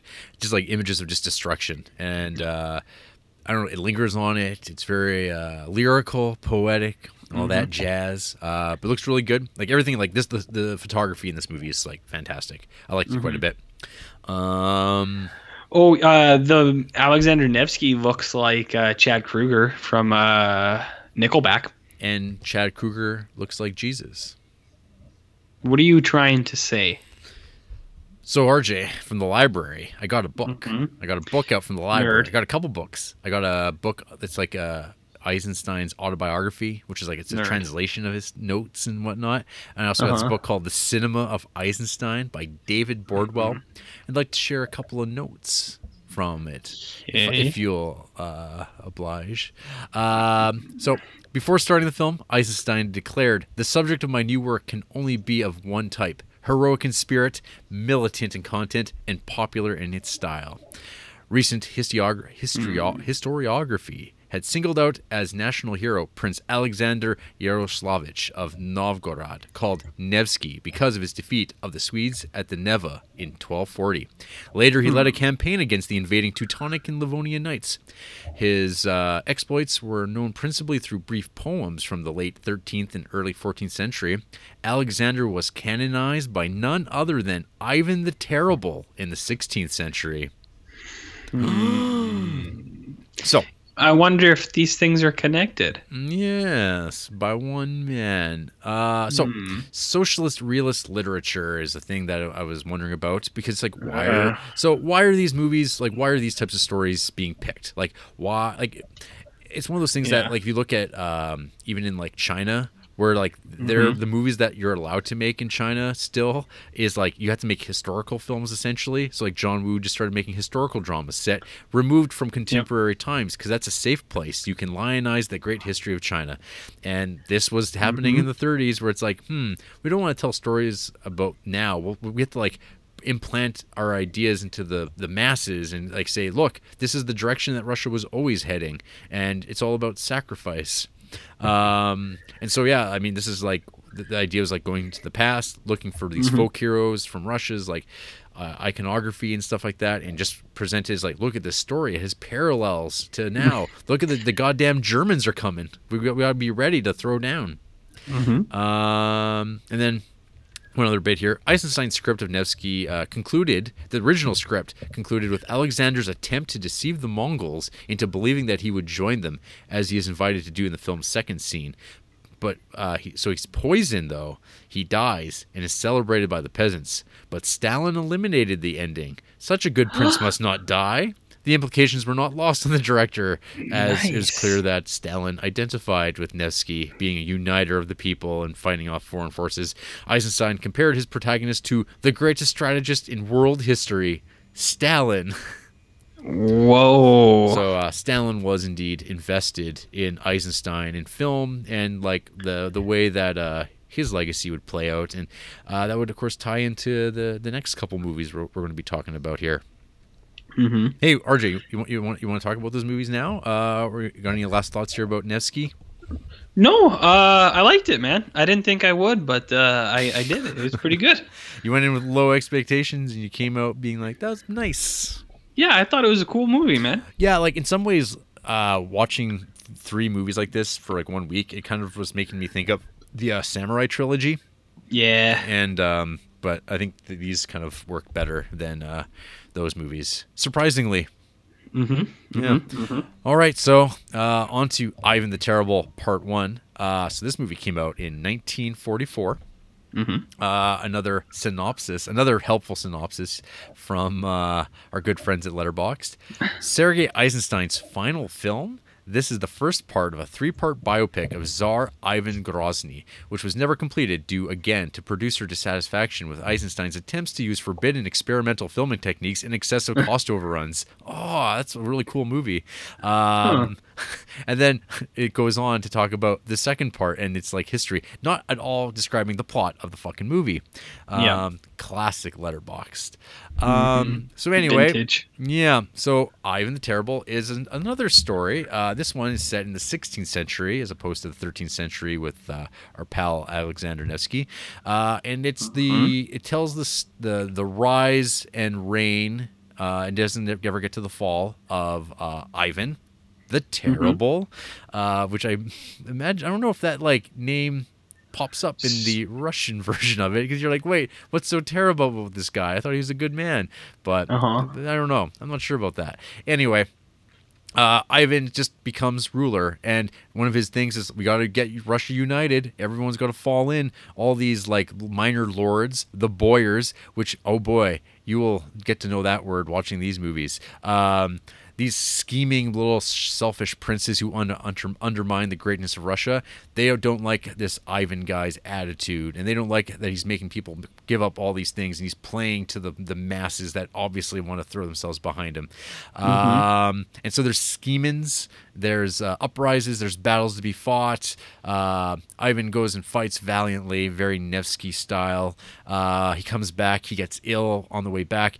We have a very prolonged death scene that turns out not to be his death scene. Oh, it's so good. That's the best part of any movie I've ever seen. I'll talk about it later. Keep going. Okay. And then I don't know.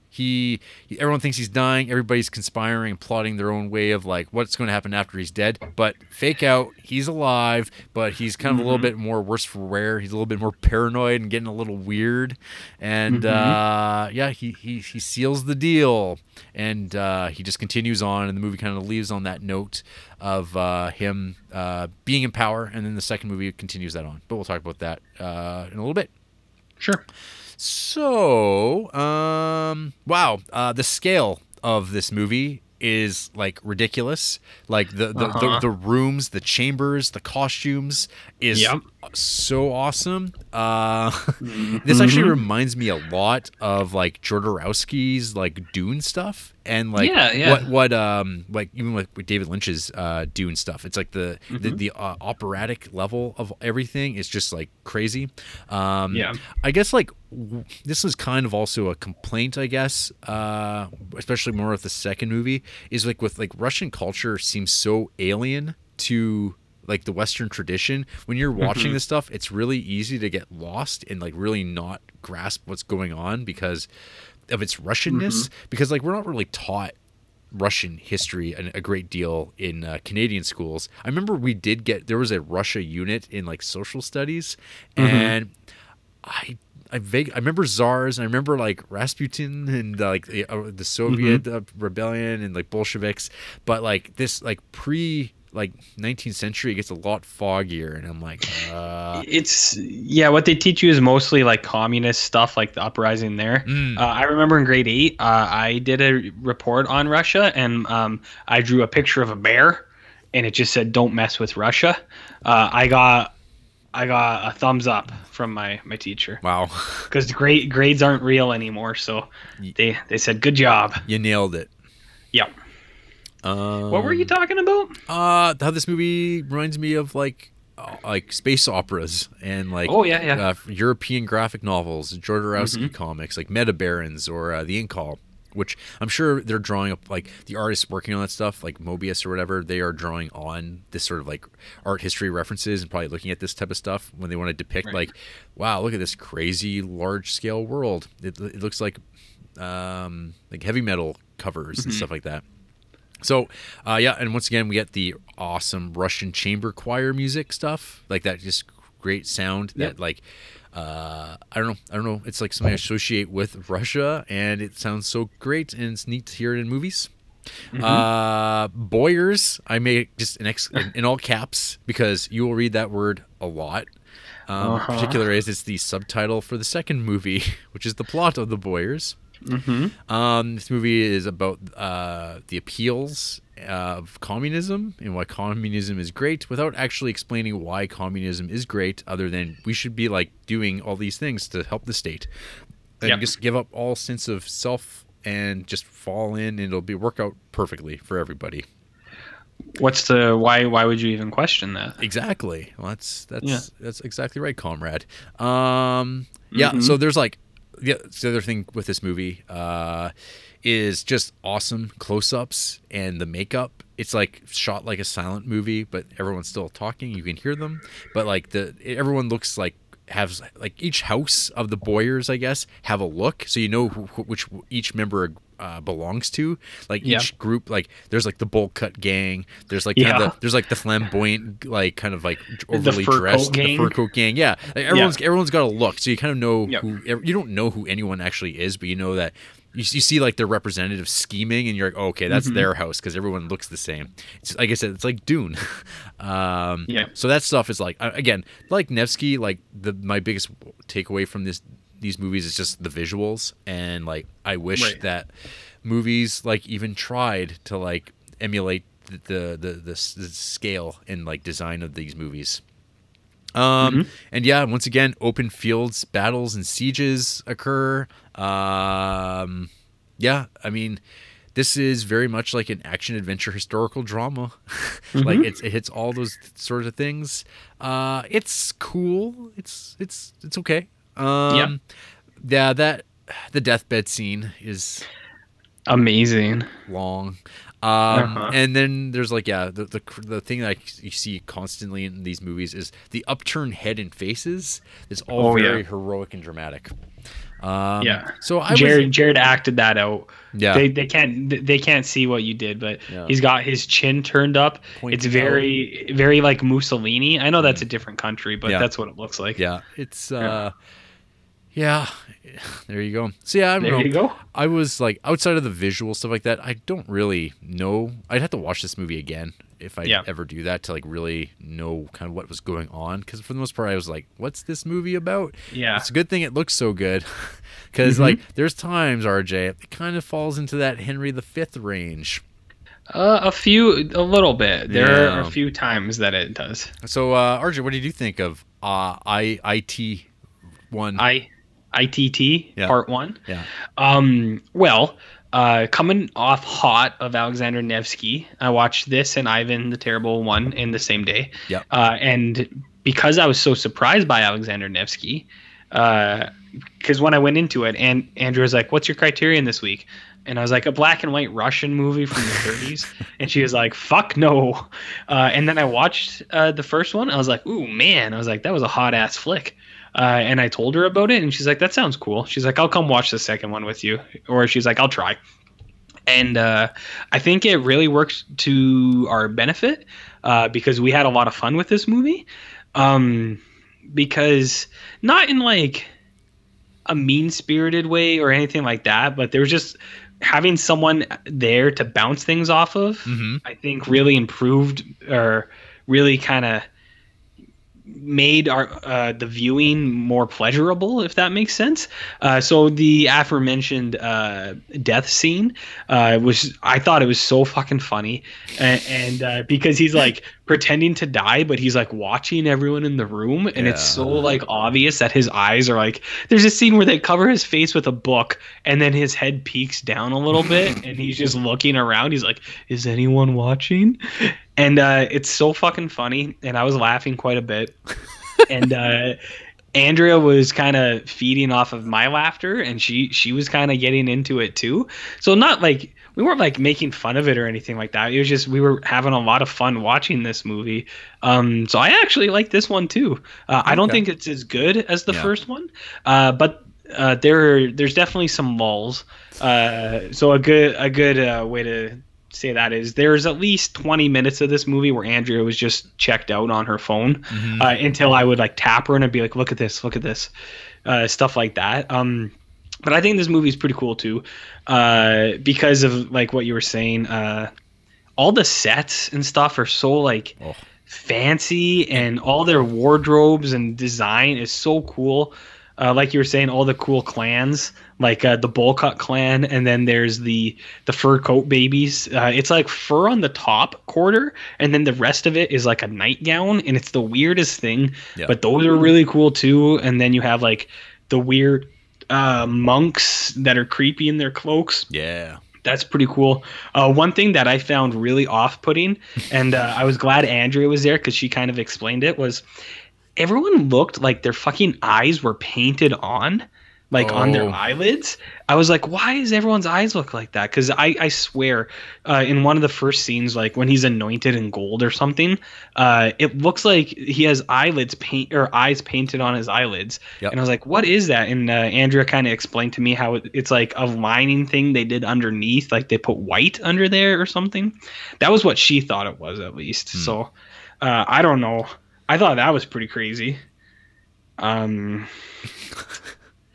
That's cool. No, yeah, this one was neat. Because it's really like, it's like a soap opera almost. It's like super dramatic and like over the top. And this is kind of a comment on the on part 2 as well. But I think it's really fun how like elaborate his schemes are. To like his elaborate reenactments of things to like trick people into saying what their true intentions are. Like he fakes that he dies. He's like, I want to see who like really thinks I'm dead. See what they do with that. Who'd really fall? Who'd really like go in behind my son? Yeah. And it's like stuff like that still happens, you know. Like people do shit like, and political people do like things like that all the time. But it just seems so like fantastic and like over the top. I was like, this is really fun. I think this is a cool movie, this Ivan the Terrible. So I enjoyed it. The hairstyles are pretty cool. Yeah. But yeah, I don't think it's as good as the first one, but I didn't mind watching it. I would maybe watch it again in like 10 years when I'm like 80. Yeah. And like real old. A grandpa. Yeah, grandpa movie. Yeah. Yeah, like pretty much it's again, like all like the production stuff, the cinematography, composition stuff, it's all there still. It looks incredible, but just like on a story wise, it's like it very much is like, oh, this is the first part of the story, and it's not like a good first part of the story, like say Fellowship of the Rings, like something like that, where it's like a complete story, and it's like, oh, it's got a beginning, middle, and end, and you're like, oh, what happens next? It's not structured that way. It's just not that type of story. But it's kind of like, oh, this is like part 1 of a. Like it's the first act, which we never will get the third. So a couple of notes from that book again. Same kind of deal with Nevsky, forging a Soviet-era cinema for the masses and for the audience of one, because you're making your movies at the end of the day for Stalin. If Stalin doesn't like your movie, you're not going to be making movies anymore. So Tsar Ivan IV was a favorite of Stalin, and a lot of material was being generated as the history of Ivan the Terrible was being shaped to fit into contemporary times. A great man who united Russia and would be undermined by boyars around him. So I mean that aspect is like one of the ongoing stories of like Soviet Russia, if you recall, is like the purges that would happen because you can't trust anybody, and so it'd be like, I don't trust the people around me, so we're just going to liquidate them. And so this is like the boyars are very much in that line of like, hey, you guys better be careful, otherwise bad things are going to happen to you underneath me, like your ministers, everybody. Like this is like the paranoia that it's being alluded to.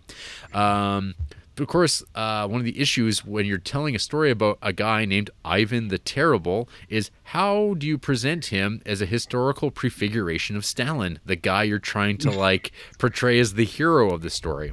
So Eisenstein's idea, I guess, is that like, and this is like not just his idea, but drama thrives on imperfections in a character and their gaps in knowledge. And so your idea here is like you want a progressive hero, but you also have to have like someone that people can get behind and not be like perfect. So what he decides is like, okay, he's a guy who's going to make some tough decisions, but he's going to suffer nobly while doing these bad things. So there's going to be like, I had to order this guy's death. I'm going to suffer nobly about it. I'm going to feel real bad about this. And so you present it like that, even though I'm sure Stalin did not he didn't worry about it. He didn't sweat the details. He killed like millions of people. He didn't fucking care. Well, there's like the classic Stalin face of him sitting back and like hands kind of just resting on his chest and just like smiling beneath his mustache. And it's like, yep, he's suffering nobly. He's like, I got to make these big decisions. I'm the leader.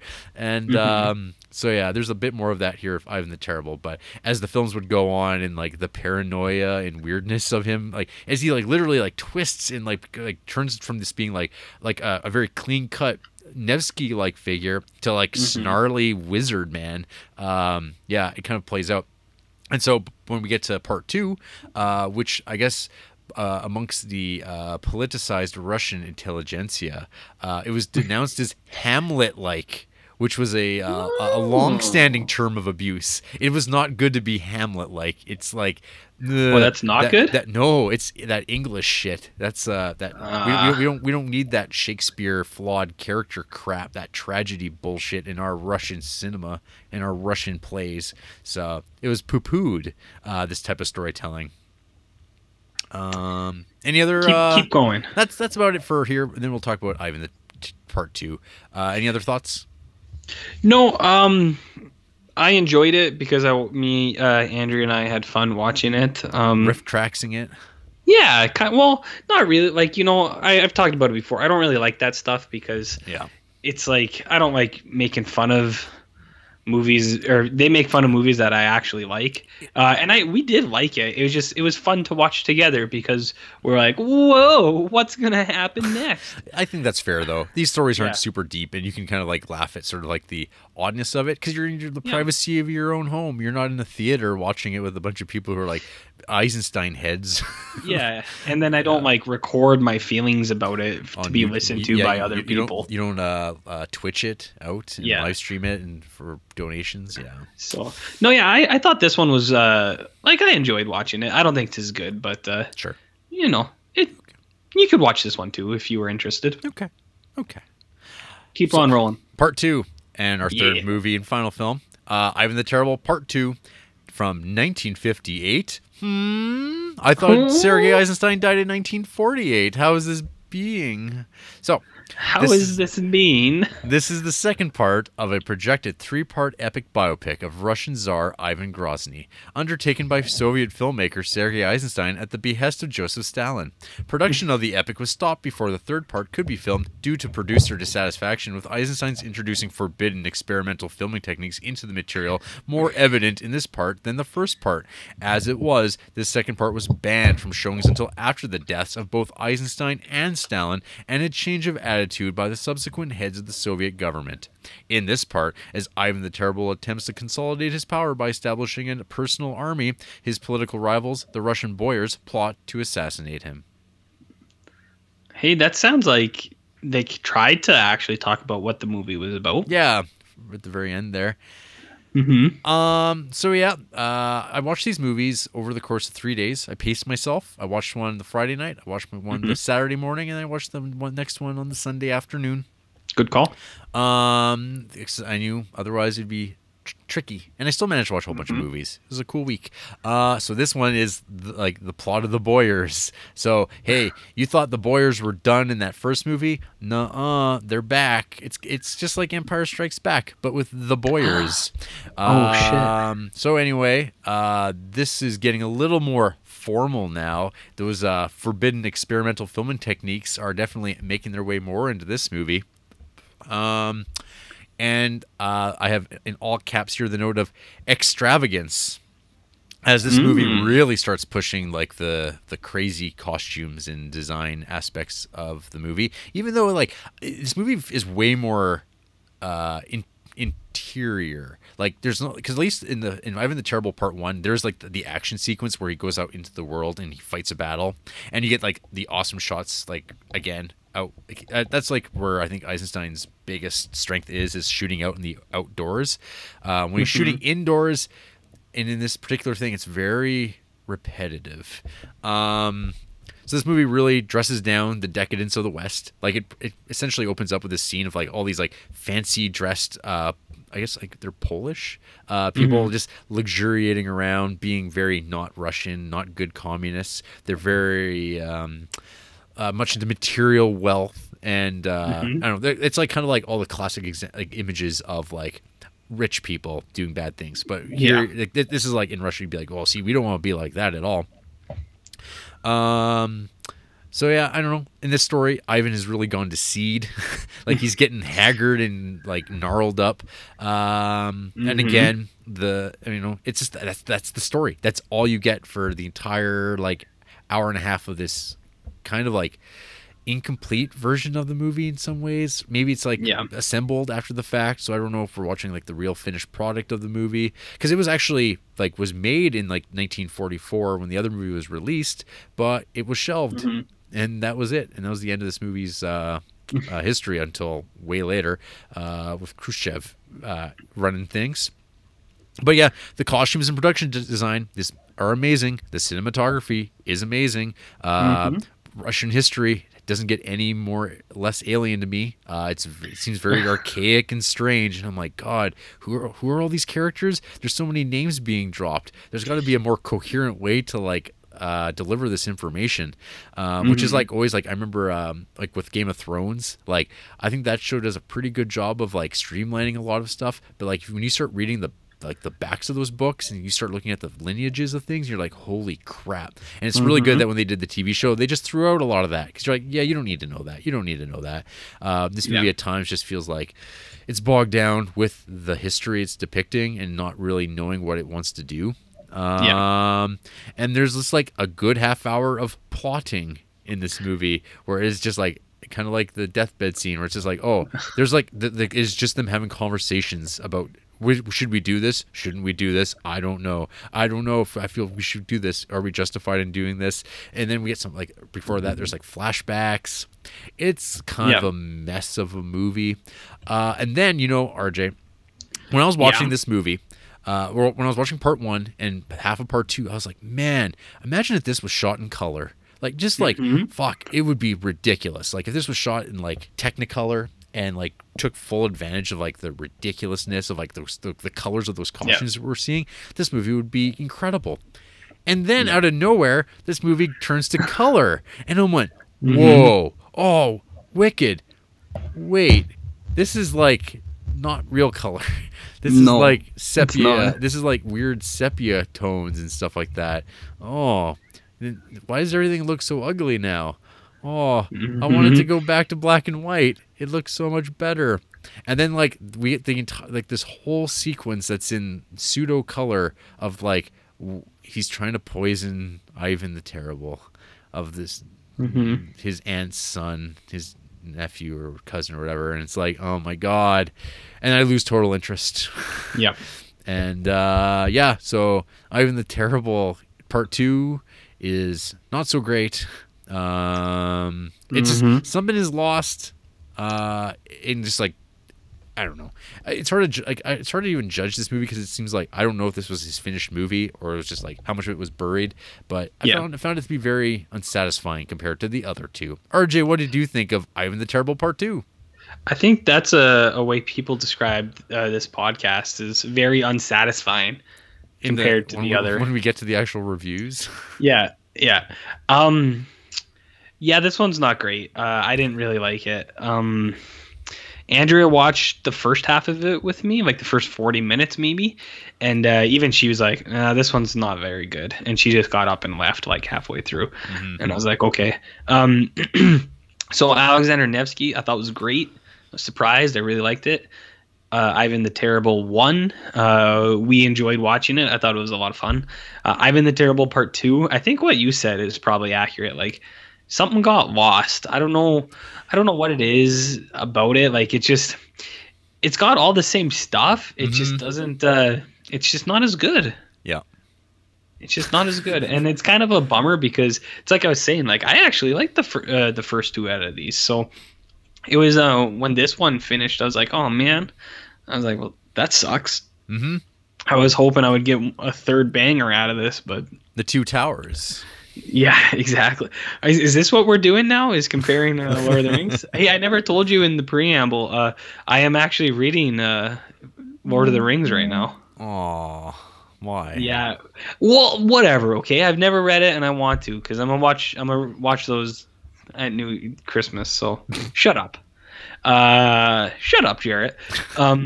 Yeah, number 3's okay. The color scene is weird. It seems like the out of color place. Scene, the color scene, the sequence, the endless sequence. Yeah, the endless sequence. Yeah, and that dancing goes on for fucking ever. It's like a full 10 minutes. It honestly, this part for me is a total blur. Like, I just was like not involved in any of this. It's not great, man. No, it's not great. I mean, it's part of the. It's a compromised vision, so it's like hard to like hold it against it. I'd be like, you should probably watch it if you're like into Eisenstein stuff. Absolutely, you should check it out. But like, man, I don't know.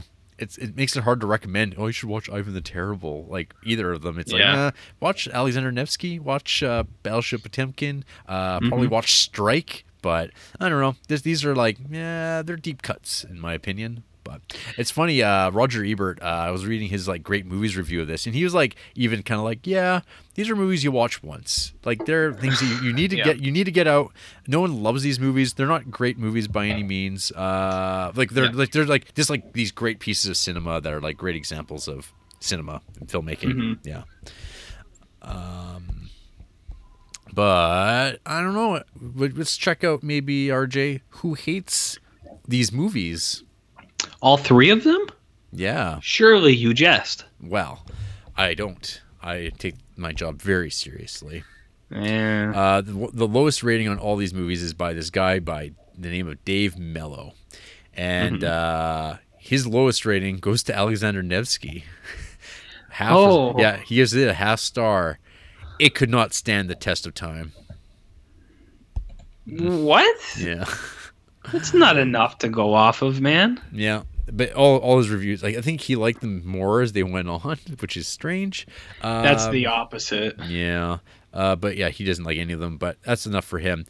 Cosmic Monkey, 1 star for Alexander Nevsky. As a piece of anti-fascist, anti-church, anti-bourgeois, pro-military, nationalist propaganda, it's phenomenal. But as a piece of art and entertainment viewed through a modern lens, it's pretty atrocious. There's repetitive, boring scenes, sound design years behind what Hollywood was making at the time, cardboard characters with no development, and a script so over the top in its message and tone that it actually becomes laughably bad at times. Haha, you got him, man. You really stuck it to this old Russian dude who's dead. Yeah, Eisenstein. More like rise and shine, am I right? Like, wake up and make a better movie. Leonardo gave Ooh. Ivan 2 stars. Adventures in Sight and Sound box checking number 51. I have liked every movie in the Sight and Sound 250 up to this one. Even with my least favorite, Duck Soup, it was possible to see why it was considered an envelope-pushing landmark, and my reservations mostly stem from the inevitable subjectivity of humor and all that. Furthermore, both of Sergei Eisenstein's films I'd seen before, Battleship Potemkin and Strike, I consider towering masterpieces, especially the latter, which still ranks high among my all-time favorites. So by all accounts, I should have at least tolerated this film. I don't know what happened exactly. I had no reason to be predisposed against it, nor am I usually one to feel impatient when things take a minute to happen in old classics. But this, oh Lord forgive me, this was just so mind-numbingly boring. Never mind the fact that all of the actors deliver their lines in a stagey, belabored manner, taking long breaks between sentences for reasons that never Just become how people clear. talk. Never mind the lack of tonal variation, or more accurately, the lack of a tone, at least one I could for the life of me make out amid all the pretentious portent infesting every scene and every line of dialogue. Never mind the scraping of the tempestuous editing of Eisenstein's previous films in favor of a fixation with long, virtually inert takes that all but beg you to zone out. What angered me the most, wrap it up. and I do mean angered, hence the 2 stars, is that the film never puts in the slightest bit of effort to get you to care about anything that's happening in it. It seems That's to not come true. from a place of superiority almost. Like the history of its depicting is so serious and important that you just have to suck it up and pay attention whether you like it or not. By this, I don't mean that I wanted the movie to hold my hand, or that I wanted a conventionally satisfying narrative, or even that I wanted to be entertained. I just wanted some kind of stimulus, some reason to stop watching other than the obligation to finish it. I just wanted something.